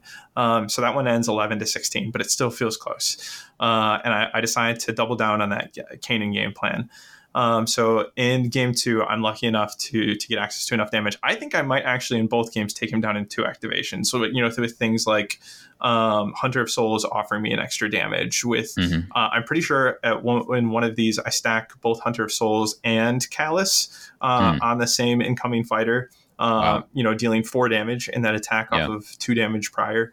I think in one of them, it might have been, Spine Fin Toxin helped bridge the gap or Choking Venom. But either way, we're able to topple the big boy in both games. However, and this is where the tides change against me. I forget Unnerving Synchrony exists. Whoa. And it comes out in games 1 or 2, in only one of them. But it came out enough to scare me. It unnerved me going forward. I want to say it might have even been what kind of like turned the tides in game 1 and handed it to him, because the idea of being able to be surrounded by Mortex, get hit by Naderite. So like Naderite's offering extra damage if support results come in and are successful, right? Yeah. And then regardless of success or failure, Unnerving Synchrony will allow Kenta to attack a target that an adjacent Mortex just attacked. So you're getting attacked again. And I would have to double check. I think you can even change targets, because I think it's more about that adjacent Mortex was next to you than it is about the same target. Yeah, it just makes an attack action. Yeah, you just make the free attack. You get to which is why giving it to range 2 fighters is mean. So that was dismantling me. So I'm happy to take this to a 3rd. These have been the like most mentally draining games of the event for me, and the highlight here would be actually that we do take it to a 3rd, both because Mark goes on to win this thing and I'm happy to pull a game off of him, but also that we have 15, like maybe 18 minutes on the clock total for a game 3. And we're both seeing this happen. I think our first game took like 55 minutes. And we agreed to each other, in that moment, that we would play our second game faster, so that if we needed a 3rd, we could. And we played it faster, but only marginally, right? We're looking at just 15 to 18 minutes left. And so we commit to the 3rd game, we throw down. We are playing as fast as we can. It is like, you do not have time to rethink decisions. You are going. And you know what? The game is looking like it might go my way. And I get a decision point that I think in a different timeline might see this series go my way, because what happens is Unnerving Synchrony gets into my head, and I'm looking at my hand, and I have Spine Fin Toxin and Hunter of Souls, and I don't go for Kanan. I have a moment where I've got Spine Fin next to both Kanan and Kenta, and I think to myself, but what if he has Unnerving Synchrony in hand? And I think that's the like I this moment like this juncture in time has been stuck in my head and will live in my head forever, because I feel like I could have taken Kanan out in another 2 activations. Like I think I was lucky enough to be afforded that hand, assuming dice go my way, right? And that's in that split moment. It's like, but that's if dice go your way, and it's like, how about you try for an attack on Kenta, and if the dice go your way, just take Kenta out. Just do it. Just get him out of the picture. But I have just spent the luxury of 2 games without having to worry about Kanan for majority of those games. I do not know what fear looks like. So I make the wrong decision and I kill Kenta. Maybe the wrong decision, I think. And then in response, moments later, like he gets another 2 so this is another factor of mistake. He has a card that asks me methodical assault. He fails an attack. I am just against Furain, and I'm sitting over there like, please don't hit. And he fails it. And I'm like, yes, I think I've got play here. Like I'm going to need her to help me take out Kanan. Yeah. Because I kept him alive. And he plays Methodical Assault. Play this after a friendly Mortex failed attack action. Pick one opponent. That opponent picks one. You gain 2 tithe counters, or that Mortex makes an attack action. And at this point, he doesn't have any tithe counters. And I'm afraid. And I'm like, I don't think he has any tithe counters. And I'm more afraid of another attack coming in. This is one of those people talk about like it's a bad decision either way. This is what this is. And I go with the 2 tithe counters. Continues to haunt me because I think what he does with those 2 tithe counters, if I recall correctly, it's definitely the end result, is like his next activation or a very soon to be activation, maybe after he secures a 3rd tithe counter, is he walks Kanan over to my leader and one-shots him full health. Yeah. He can use those tithe counters on the fly. And oof. At the either at the end of the first or the top of the second, just no more Elethane. And it's just like, oh no. And then like Kanan he was just a monster. He took down everybody but Furain. I just have Furain left. I'm trying to keep this game close. And I think I still have a foothold. I think I still have a chance. But I need to get away. Like I just need to make sure that like I can stay alive. I can play for Dead or Doomed. And like I just need, because I've got him down to, what I haven't mentioned is I've got him down to just Kanan and one more Mortek at this point. Like, okay. That's doable. I kind of reversed the plan. Like I didn't go for Kanan. I went for everyone else, and I am suffering for it. So to end this out, I start skirting away, which is going to get me Surging Tide. Couldn't have gotten it at a better time. I'm like, perfect. I need an escape plan. Surging Tide is going to reward me for escaping. Boards are slightly offset, so I'm rounding a corner and ducking into my territory, and I'm like, stay away.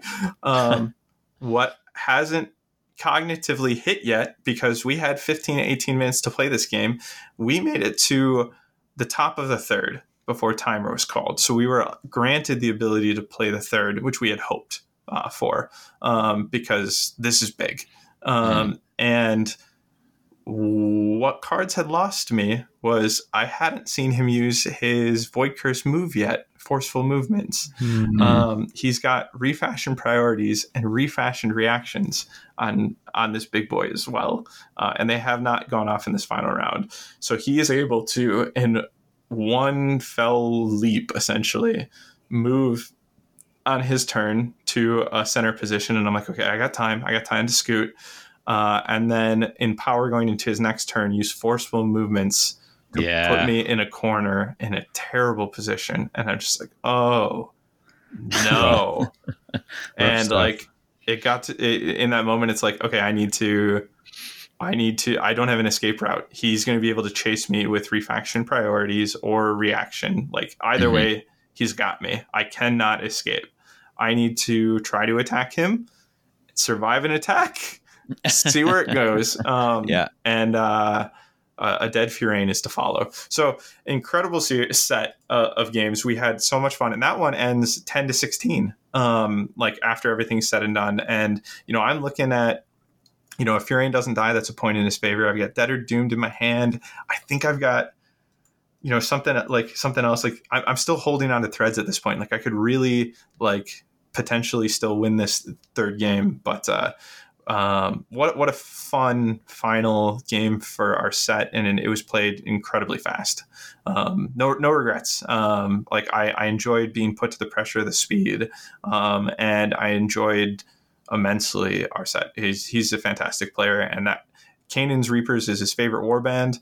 I'm pretty confident Void Curse Thralls is his favorite universal deck, so he got to play two favorites in a pairing, and he showed everybody, literally taught or brought everybody to school, right? Wow. With it.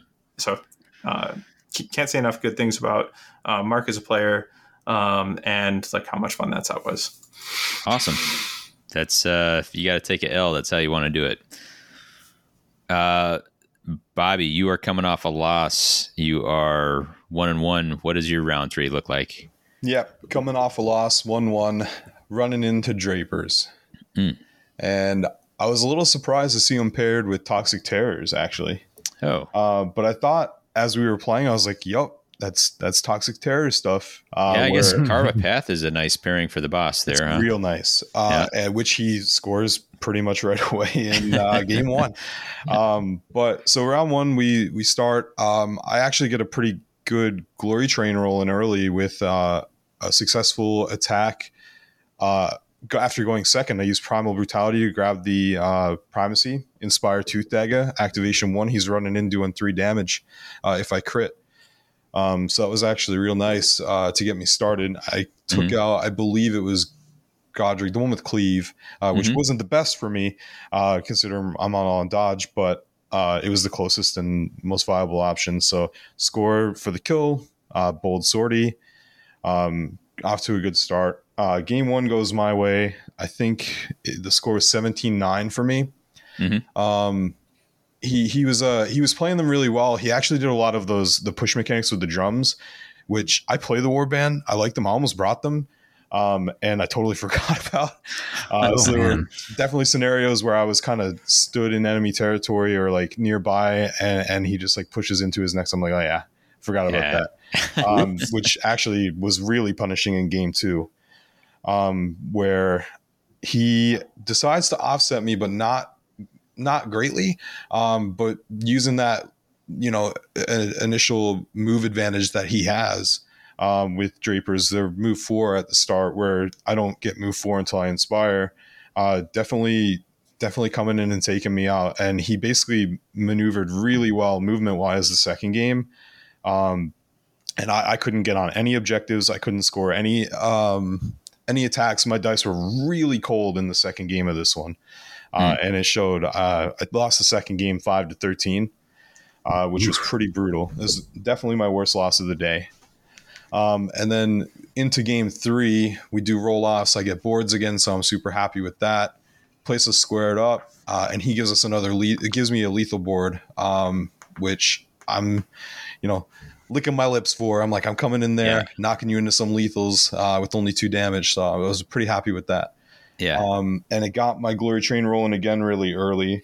My dice were super hot in game 3 with this one, and I took it 23-13. Wow. In game 3. So that's a big one. It was 2-1 for me, but game 2 had me nervous. I was like, uh-oh. Yeah, good way to bounce back. Yeah. I'll say this as well. If a 5-13 loss is your worst one of the day, I mean, that's a low glory total, but at 8-point differential, if I go to somewhere and say that was the biggest I lost any game by, it's not bad, man. Feels pretty good. Yeah. And Drapers were just rude, doing range 2 stuff against. They're not very kind once they get. And I think in Nemesis they have a lot of legs.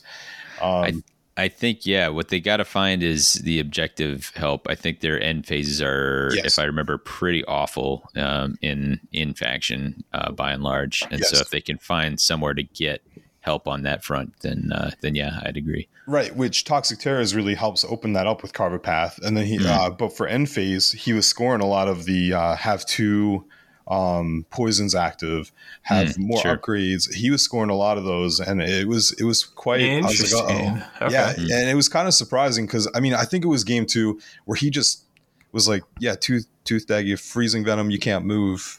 What you gonna do? And I was like kind of stuck in the middle of nowhere, and I couldn't activate him because it would have just been a wasted action for me. And I was trying to get more movement around because at this point he started hot, and I'm super cold, and I just can't get anywhere to get anything started. That card is super strong, and I think that pairing is something I'm definitely eyeing. That's cool. Yeah, it's super fun to play against something new. Thematically, that's like wonderfully horrifying too. Like for sure. Like ill prepared going down on a fighter, and then the drum beat going. It's like, like we've frozen you in fear, and we're on our way. And that drum beat just going. It's like, ah. But yeah, that was ultimately my game 3. All right, Skylar, you have to collect the shattered pieces of your mind after that brain burner. You are now also 2-1. Agree. Yep. What is your round 4? My round 4 is against Michael, who I learn is Mark's brother. And is this Exiled Dead? This is Exiled Dead. Ah, cool. All right. And Seismic Shock. Oh. What? Okay, interesting. I had to practice that in advance, right? It's seismic. You got there. All right. But yeah, shout out to Michael real quick because without Michael, we don't have Mark in this game. And both of them are awesome. And like Michael was so proud as an older brother being like, I got him into the game and he took the event, right? He was a ton of fun. And Mark actually spoiled for me that he had brought Exiled Dead and Seismic Shock together. So it was funny. We sat down and it was like, what do you brought? And, I was like, oh, I brought Soul Raid. He was like, no plot. And I was like, exactly. And he's like, well, I'll find out soon enough, sort of the deal. And I was like, because I'm like, no plot. And he's like, yeah. And he's like, there's kind of like exchange where I think like, most Exiled Dead players who say no plot, you're thinking like, okay, they got Beastbound Assault. And I'm like, yeah. Oh, wait a minute. Your brother told me you have Seismic Shock, by the way. So I will tell you that I have Toxic Terrors. All right. Oh, the sportsmanship. And then it was funny because we both had to mulligan our objective hands or some sort of hands that then showcased exactly. Revealed it. Yeah. It was like, oh, well, there it is. All right. We didn't need the whole preamble there. Table doesn't lie. But this deck is kind of designed around, having 2 wizards, being able to cast. There's the one, I'm going to forget it. This is kind of like his personal goal card. And this was something Mark told me about going into it, was that he brought it with the hopes of being able to do dynamism. Is that the right card? Is this the spell? Yeah, it's a spell that's actually really hard to cast for them because I think it requires double channel, but it lets him do kind of that action an extra time. Yeah, exactly. So that was one of the goals, was to like really enjoy the moments where that actually goes off. So there's a high variance level in like the success of this deck. He's also running the Surge. I can see it, but I know it's got like Miari like holding down some like a level 2 in enemy territory or something like that. Exactly. Yeah. It's like, so I think it's 2 glory. It's hold an objective in enemy territory like over 2 activations. Right. And it has to be a wizard, I believe, that's doing it. Right. So this is in that deck. And like, I see it at one point, it gets cycled out during game 1. And I'm like, oh, like, and that kind of actually like segues nicely into game 1, because game 1 is shambling the forces into my territory with the wizards in tow, right? And I'm like, what is going on right now? So I'm able to get at D'Antelos much easier than I would have anticipated. And he realizes this very quickly because I take D'Antelos down probably round 1. And then I just have to worry about taking the Markov and his puppet down combo down before I really need to worry too much about then working on killing the no longer tethered to magic zombie horde. So that's kind of how round one goes. So then round two, and round one ends 14-6 in my favor. Round two, though, he says, mid game, he's like, or between rounds as we're setting up, he's like, okay, I got to make sure I don't give you access to Dantalos this time. Right. Yeah. He's like, we're gonna wall up. That's kind of what happens here. We get kind of a choke point in like a 4 or 5 hexagon, like no man's territory. 4 being like the tightest they can make it. I can't remember if it was the tightest offset possible or one more than that, to maybe kind of allow a little bit of dipping in to my territory for some potential scoring. But ultimately, he's kind of abandoned. I think that card gets cycled out pretty quickly, the Miari Art one. And it's the game plan has shifted to like keep him away from Dantalos and keep them out of my territory. Like it's clear that he wants to get in, based on taking advantage, speed of the flood tide, all the things that I was working with, Venom Gorge, whatnot. He's like, so let's keep him out. Let's keep Dantalos safe. Here we go. And oh boy, was that a tough uphill battle to break that wall and get in. Always is. So one of the things that Soul Raid has available to them, though, here is like they always have that disruptive fish, right?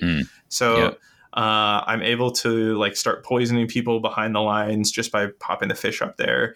And I think I break the line with like no safe ground, where like I pull somebody near like a feature token, pull them out of the way, and I'm like, I'm coming in.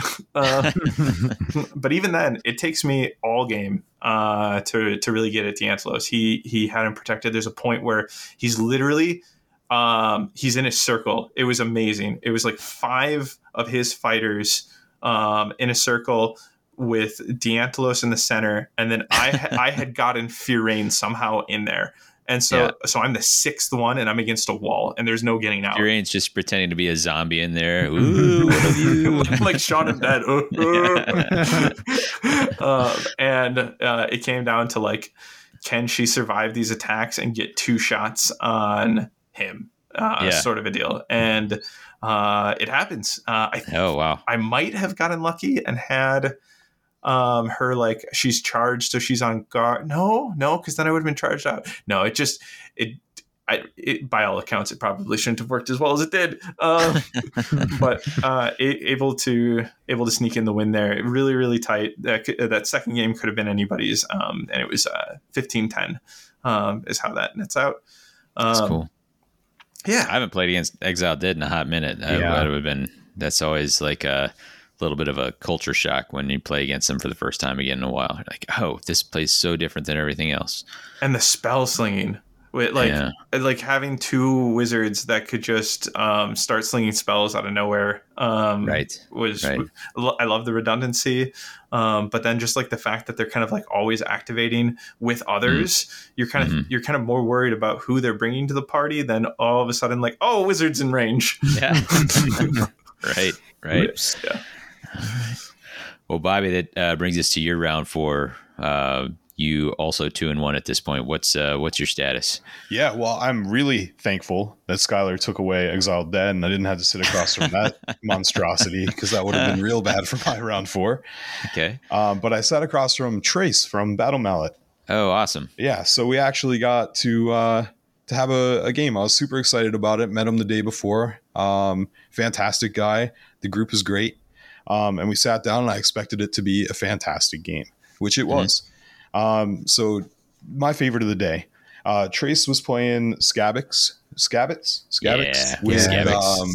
with Void Cursed. Say Void Cursed. Yeah. Oh yeah. So this is one of those scenarios where I knew, Void Curse is here. I'm definitely getting Void Cursed to death. Daco's gonna eat some pain here. So I mulliganed my first hand looking for Masons. Had a couple upgrades I didn't really care for anyway. Mulligan into it, super happy about that. Activation 1, round 1, I do my push. He actually immediately plays the card. He's like, yep, that goes Void Curse now. I'm like, cool, fully expected. So he runs into me with, I believe, Rabidius. Yep. the big guy with the hammer, right? Yeah, he's got a big old. Yep. Yep. He bonks Wallop right away, and I'm sitting down here. I'm like, really? This is essentially I'm playing Kanans again. Sitting on some wounds right away. But no, we have a great game. I get some nice plays off, but nothing to kind of bring game one back. He actually takes it from me 20-14 for him. Oh, nice. It was decently tight up until around the last activation or two of round 3, where I kind of got cleaned up. I had Great Hunters in my hand, but couldn't stay alive long enough to score it, which could have kept us close. With 20 points on his side, do you remember get like 3 corruption off? Yes, he definitely had 3 corruption off for sure. Yeah. In round 1. So this is also the first time I've ever played the rats. So I've sat. Really? Oh man, I've done you a disservice. For sure. To be fair, much rather play the rats than Exiled Dead. Yeah. So it was definitely interesting to learn how they work the first game. The move stuff that they can do with the little guy with Void Curse, you can just hop all around, and it's kind of crazy to keep track of everything. There's a lot going on. Mm-hmm. But game 1 goes to him after some really, really fun stuff. It's probably one of my favorite moments in our game for sure. Probably one of the favorites of the event. He charges Headcracker with Skritter, the little guy. Yeah. And rolls a crit success. And I'm on 3 wounds. And I'm like, really? This is how you're gonna we're both laughing and I'm like, all right, sure, I'll throw my dice, and I actually crit success, and we're both cheering, and it was pretty great. It was a great moment. That was actually hilarious, because if he kills him there, takes primacy obviously, and it would have just been real rude. He's like, I'm so sorry. He said it as he was moving. He was like, I'm so sorry I had to do this. I was like, I get it. But that was a fantastic moment in game 1. I'm rarely mad when I crit and then they crit, because how could you be? Really, though. Right? I was super happy to crit out of that, but you know what? If it went through, I would have been cheering for him too, because that was a hell of a moment. But then for game 2, round 2, we hop into boards for him. He positions us at a slight offset. So once again, at slight offset with Fearsome Fortress, everyone likes to block those hexes. Makes total sense. But we did this game was quite strategic with placements for the Befoulers to kind of to get in there and what's it called? Corrupt territories. So he ended up not getting anything in No Man's with a full offset. So I don't think he was able to corrupt anything in there. That game plays out a lot different and more my side for sure. Same thing happens. Daco gets Void Curse, fully expected it. Play redeploy with Walking Wall this time to kind of get him into the action, and then drop Mason's Hammer on him, and actually crit success Ribidius out of the game pretty much right away. One of the first moves of my snap! Grievous on that hammer. Grievous on that hammer. Love it. Yep, took him out really early there. So the game starts to go my way, and I'm feeling good about it. Nothing crazy happens other than like an absolute brain burner of like movement mechanics, like who's going where, how do I get these Befoulers off the objectives, out of the territories, like keeping them away. That took us a lot of time, and we actually didn't get to play game 3 because of it. Round 2 goes to me 19-12, and Trace is one hell of a player. Smart guy, big brain stuff, making me really, really think. This is probably the most thinky game I had, which is probably why it ran over, because even the game where Baconborn and I played, we could have got into game 3 with 30 minutes left. We were playing at a really quick clip. Yeah. But this one, not so much. It was a big thinking game. Second round against the Rats too, which didn't help me. But yeah, so we tie 1-1. We gentleman's agreement. We're not going to try. I think we had 10 minutes left to try and get anywhere in round 3. We were just like, we're fine. Happy 1-1.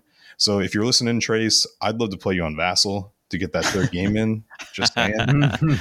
Challenge thrown. Kind of like to take that from you. I don't like to be a tie guy, I like to win. So if you're listening, reach out to me. And then Yeah. So that was my round 4. Yeah. That's awesome. Skylar, how do you close out your event? All right. So closing out the event, I go up against the second Path to Glory member, 2 of 2 at the tournament. So I'm up against George, also known as Kairos on the Discord. By the way, so he brings Plague Pack and Void Curse Thralls. And my by the way there is, if you haven't listened to the Plague Pack episode that Path to Glory has done, it is incredibly thorough, informative. They love this warband. They spent some time on this warband before they post the episode, and it really shows. It is a pleasure to listen to that episode. And I had not completed the episode before I got this match. But I also got to play, Plague Pack Void Curse Thralls both personally. Was really excited about this, as well as then against it in Davies' game there. So remember those key interactions that we highlighted in the last episode? Yeah. Those are coming up right here. First off, we're going to actually start with one of my highlights. There's 2 highlights from these games. The first is that George, to celebrate the gauntlet of 5, best of 3s in a day, has whiskey to start the game. Of course. It was really great. He had brought a flask, and we grabbed like glasses from nearby that you could use for water or whatever, right? But he poured one for me because I was his final opponent, as well as one for all of the locals that he had, that Mark and him had, that came with. I believe they had 2 minimum, maybe 3, but at least 2 locals with them. So kind of all kicked off that final round with a really nice sipper. That was really great. Kind of shakes off the nerves going into that final one, where your brain is already kind of, I don't know if it's nerves at this point. It's kind of just like, it's more like misfiring synapses. Exactly. And this is straightening them out a little. So going into this game, I've got history behind me on both sides of the table, and I think Plague Pack is a joy. So I'm super excited to see them. I love Void Curse Thralls. Super excited to see that. And I've never had the pleasure of playing George. So a lot to enjoy going into a 5th game here. And to talk about what my plan was going in, let's talk about the first mulligan. I get to see from George Reshaped Realm, Uncounted Costs, and Threatening Presence. Oh, wow. And when I saw that, I looked up at him and I was like, oh, is that how this is going to be? And he chuckled and was like, uh-huh. Yep, that's how this is going to be. Okay. What that told me was that I needed to do everything I could to avoid Reshaped Realm from scoring for him. And thinking back, I was like, you know what? If I can pull the fish off, if the fish doesn't get Void Curse by other means, and I can pull the fish off end of round 2, early round 3, and not bring the fish back, then the only thing I have to fear is Singular Reshaping. Because at this point in time, I have not realized that Singular Reshaping cannot be rewarded or awarded to the fish.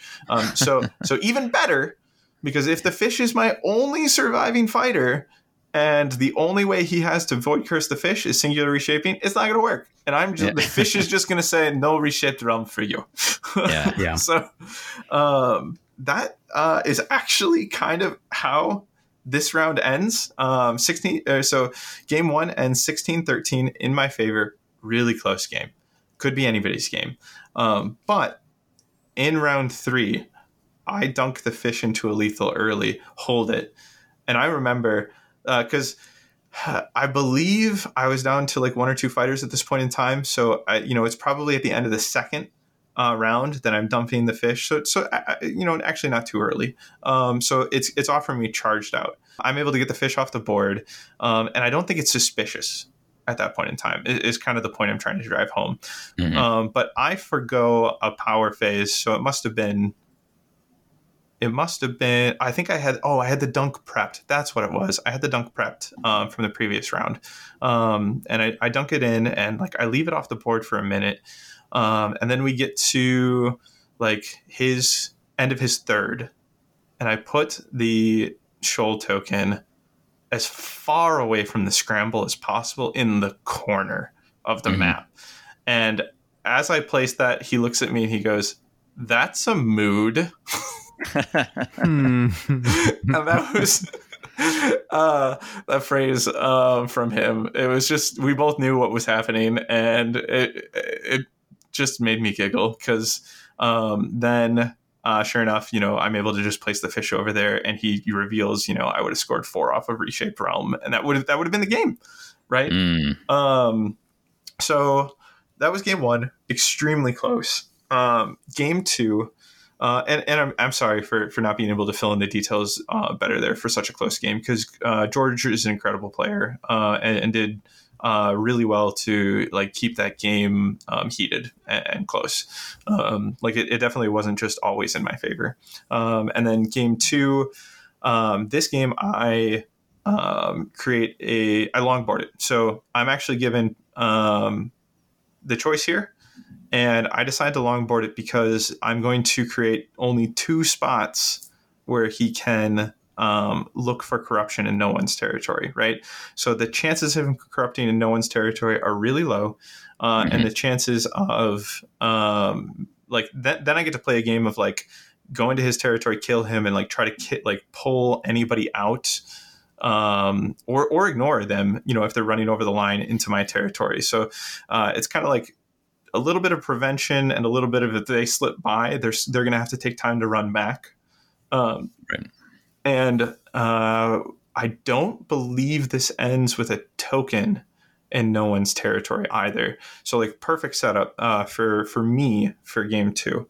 And then this is one of those games where you have them. I think when you play, this many games in a day, this is the one game in the day where the dice just kept working for me. So this game actually ends 20-10. And I remember one of the key moments from this game is because no one's territory kind of ends up being this, when you're in a longboard, you have 2 hexes from your territory and their territory that are touching each other, and no one's territory in between. And we had a moment going into round 2 where Rubidius was in my territory just over, and he was hugging Elethane just inside of his territory, right? And so I actually start round 2 off with an attack against Rubidius to set up Carve a Path. And then Rubidius runs further into my territory to address somebody I have over there or get away from me. I don't 100% remember, but then I run over my territory line with Elethane and kill Rubidius and score Carve a Path. And George, for a moment was like, "Oh, that doesn't score." And I was like, "Actually, that first attack, you were in my territory, I was in yours." He's like, "Oh no." So that was kind of a little fun moment where it was just like everything's so wedged together there, and like we literally have 2 fighters hugging, in different territories and not no one's territory. So that was interesting, but a fantastic set to end the day. We were both so burnt out. 5 best of 3s is a marathon. And we were both, just ready for the day to be over, but I think both happy to have had a chance to have finally got to play each other. We hadn't been able to online before that point. So yeah, I think that kind of wraps me up. It's quite the murderer's row you went through there. Yeah, I know. And I come out 4-1 victorious in that regard. I wanted to crack top 8. That was I had 2 goals. I had crack top 8 and be the best soul raid there. Those are my 2 goals, and this allowed me to do it. There was another soul raid hot in your heels as well. So. I know. The only other one there. Yeah. Bobby, how did you were 2-1-1 going into the last round? 2-1-1. I sat across from my opponent, and he places down Sepulchral Guard. Oh. And I was sad because I didn't want to play any Horde War bands. But here we are. Yeah. And he sat down. He's like, "Oh, you're 3-1," and I was like, "Well, technically, I'm 2-1-1." But it turns out that Trace and I, the game was so close, I literally beat him by 1 glory differential. Yeah. Which put me in that bracket, I guess, to play the 3-1 player. So I sat at the table with him. He goes down with Sepulchral Guard, and Fearsome Fortress. So I'm like, all right, this is going to be a bloodbath. We start off in a triangle formation for him because I give him objectives and I have boards, and I'm thinking like, there's no way that this guy doesn't have like a bunch of hold objective stuff. Right. So I'm like, I got to find ways to keep him off of there. And luckily, most of that warband is squishy, so I'm running around just bopping people. Tooth Dagger immediately takes out one of the petitioners, inspires my leader in game 1. He runs up. He's like shooting spells. Got 3 dice now with supports. He's crushing petitioners left, right, and center. But game 1 was an absolute wash simply because my dice were absurd. I don't think I've rolled a single dice that wasn't a crit in the first round. Every single dice I threw was a crit. And he was at this point a little frustrated, which I get it, you know. Dice be dice, man. And he wasn't saving anything. His dice were really cold. Especially after a day of games, exactly. Right? And you run into your last game and your dice are super cold while your opponents are like white hot. Like, this is easily the hottest my dice have been all day. So I felt a little bad. I was telling him I'm sorry, you know. We get to round 2 and he's like, "Hey, can we scoop? Let's just jump into round 2. I'd like to try and potentially play to get you to round 3. So I'm like, understandable. I get it. On my part, it's probably an error being my first ever tournament, my first ever, you know, convention where I don't call over a judge at this point to kind of get help scoring what I could potentially score with the scoop. And we kind of, because at this point, glory differential does matter. And this is something that I talked with the guys about after. Lessons are kind of taken away, you know, like things are learned as we go. And for the first event, I'm fine with it. But we scoop game 1 and jump into game 2. Game 1 was 18-4 for me by the end of round 2. Wow. It was a bloodbath for me. So round 2 starts and he gets the dice get a little bit warmer for him. Mine cool off a little bit, but they're still pretty hot. This time, I'm objectives. I still managed to somehow give him a pretty decent setup on objectives, and I was kind of kicking myself about that. And he's doing some move mechanics with these guys. I don't know fully how this warband works. All I know is Horde guys get to move a lot, and I get to see that a lot. So he's doing a lot of things. He actually took Wallop, I think, out of action pretty early. And this is the only time where Warpaint Ward has actually failed for me in the event. Was in the final game. I literally, every single match that I played, I scored. Warpaint Ward has saved me to some extent in every other match outside of here. That is so Wallop's out of action. Round 2 starts, or is near ending here, and my favorite interaction for my deck and my cards happens. I actually love this combo so much. So I was fully charged out, and because I scored roll off, I wanted final say because I know he has objective stuff. So I let him go ahead, do his thing. He jumps for his last activation. He jumps on a bunch of objectives. So I'm like, okay, I need to do something. I'm fully charged out. My hand is pretty great, but at the moment doesn't score. I only have 1 out of action, but I'm holding Smash 'em, which needs at least 2 for me to have primacy. I'm holding. I have Gorka Morka for hold 1 objective with my leader while I have primacy, and the other is Hunt the World Spirit for hold 2 while I hold primacy. So my favorite interaction here, I'm fully charged out. I'm looking at my cards, and I have like the perfect mishmash of cards here. I play Primal Cunning, which allows me to push my any fighter 3 hexes, but I have to give the primacy to my opponent. So I choose to do that simply because I want Headcracker to be on an objective so I can score both Hunt the World Spirit and I've Gorka Morka because Dako's on the side already holding the objective. So I'm like, great. So I want to get up close because I had Determined Push in my hand. So I do that, get up there. He's got the Primacy now, but I also hold Primal Brutality. My leader isn't inspired at this point, so I'm not doing enough to take out the Prince. That's the best feeling I could reach. Playing Mad Mob when you have Primal Brutality in hand and you can get that, like, I'm going to hand you the Primacy token, right? Because I've already earned it a different way. So I'm going to get this glorious, push 3, and I know I'm going to have it back. Yep. Yeah. So push 3, give him the token. I'm like, all right, I'm here. I'm doing 2 damage now. I pull the Primacy back from him with Primal Brutality. Oh, by the way, I'm inspiring my leader. He can now do 3 damage, which is enough to take the Prince out, who's holding the objective I could reach. And then I had Determined Push in my hand as well, which pushed me onto that objective. Wow. And that whole perfect combination, like perfect harmony of cards to have happen for me right there, scored me a huge hand at the end. 1 for the kill, 2 for Smash 'em, 2 for Hunt the World Spirit, 1 for Gorka Morka, and 1 for Primacy. And after that, he's like, hey, I'm scooping game 2. We're done here.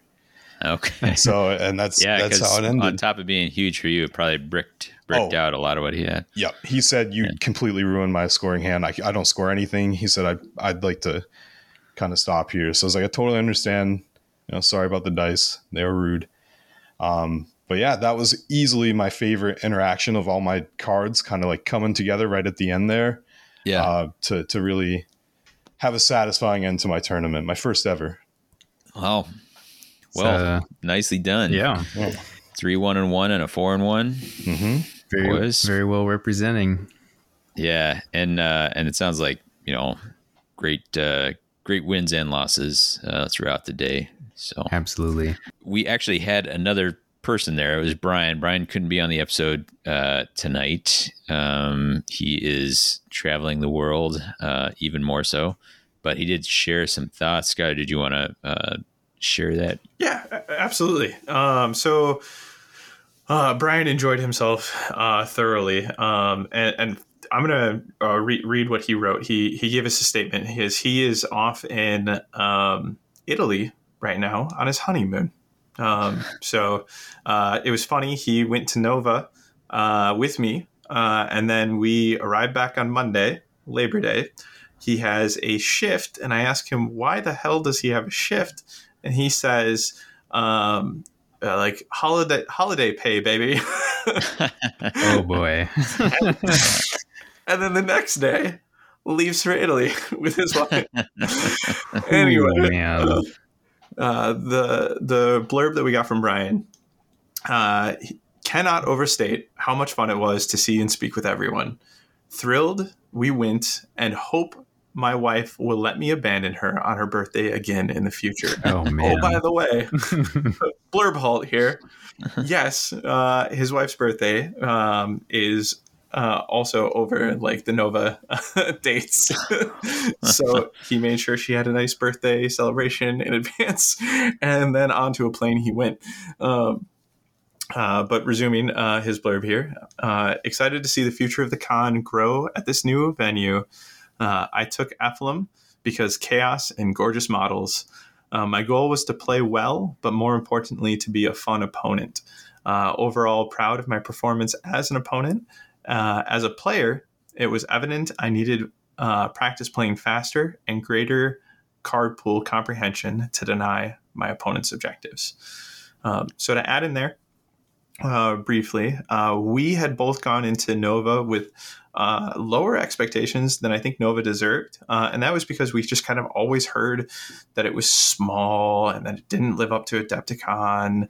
And Brian made a message to me at one point, like, this is comparable to Adepticon. Like this holds up. It's not scaled to that size yet, but the magic is there. The events are there. GW is there. Like, it it really holds its own as an event, and both of us would strongly recommend going.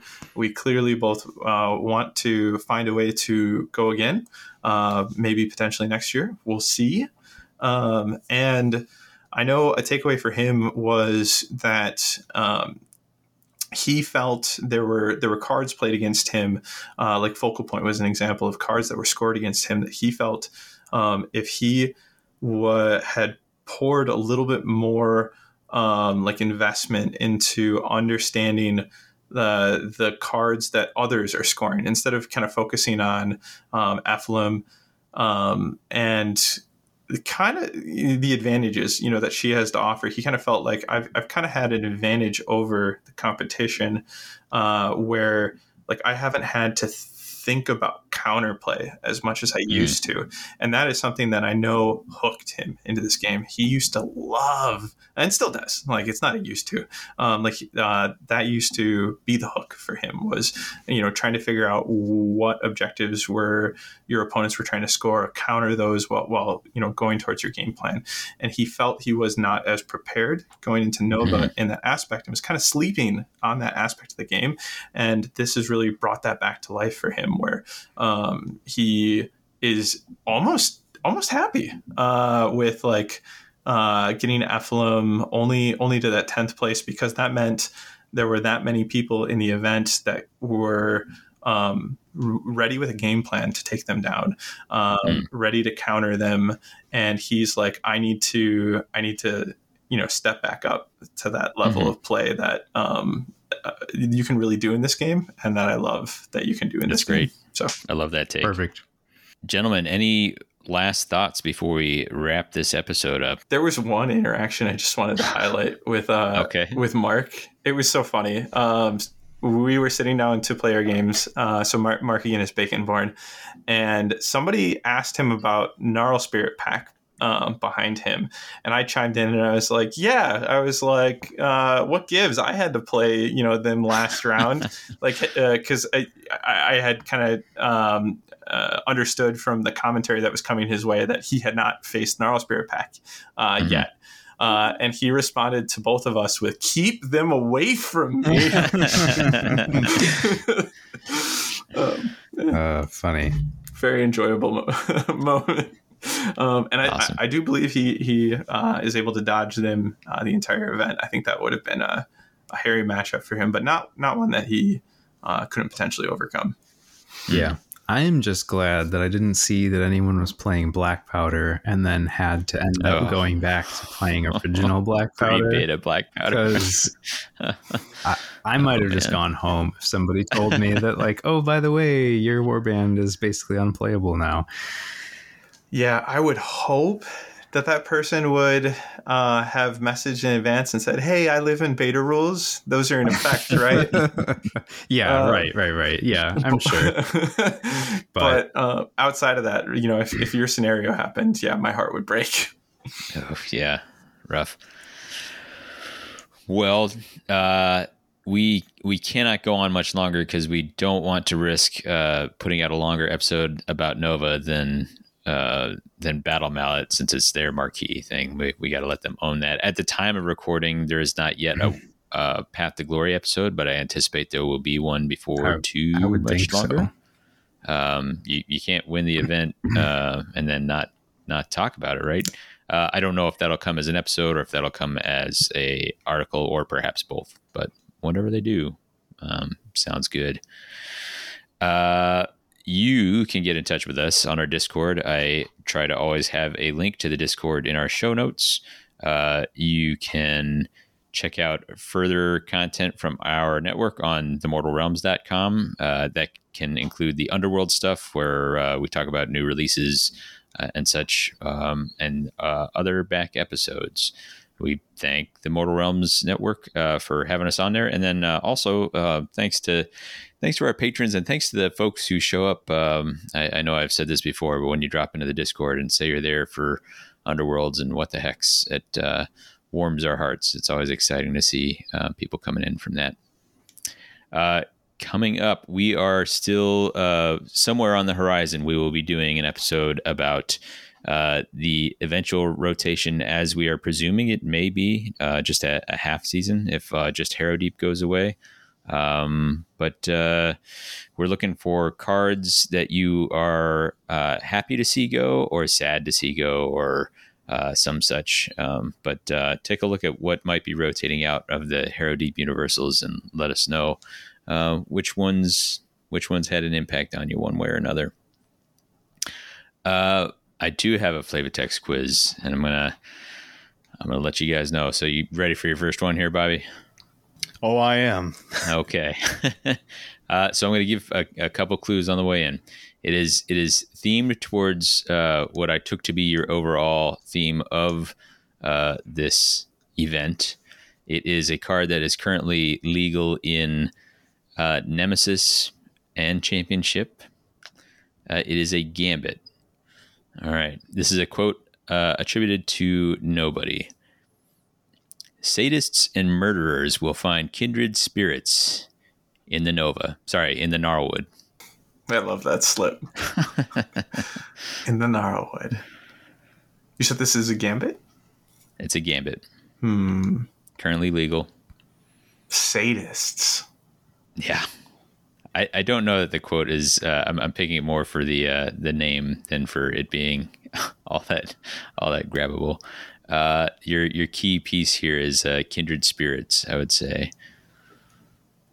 Ooh, is it from Beastbound Assault? It is from Beastbound Assault. Ooh, I narrowed it down, guys. It doesn't help me a lot. You're up. Yep, me either. I won't lie. All right, this is Blossoming Friendship is what it is. Perfect. Tip that. And on that same note, your recommended listening is from Francis and the Lights. It's Friends, a cool track with some good guest spots on there. That's going to do it for us for What the Hex. I've been Davey. This is Phil. I've been Skylar. I've been Bobby.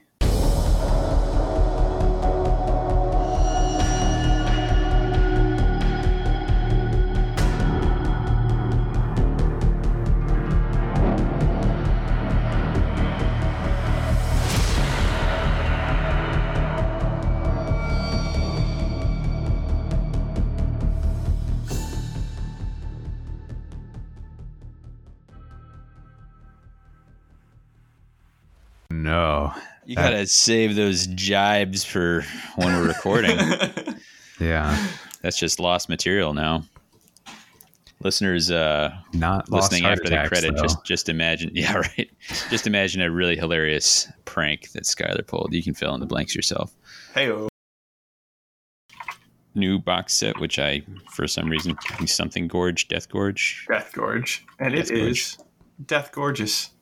All right, save it Well, for the content. Hey. Keep those beauties for the content. For the content. Save a little ammunition. All right. Yeah. All right. Oh, we haven't been recording. Just kidding. I would die. Yeah. All right, start it from the top, boys. Yep. All right. I kick can't it do back off. 2 scrapped episodes in a row. All right. R.I.P. Skylar. Oh, man. All right. I'm hitting stop.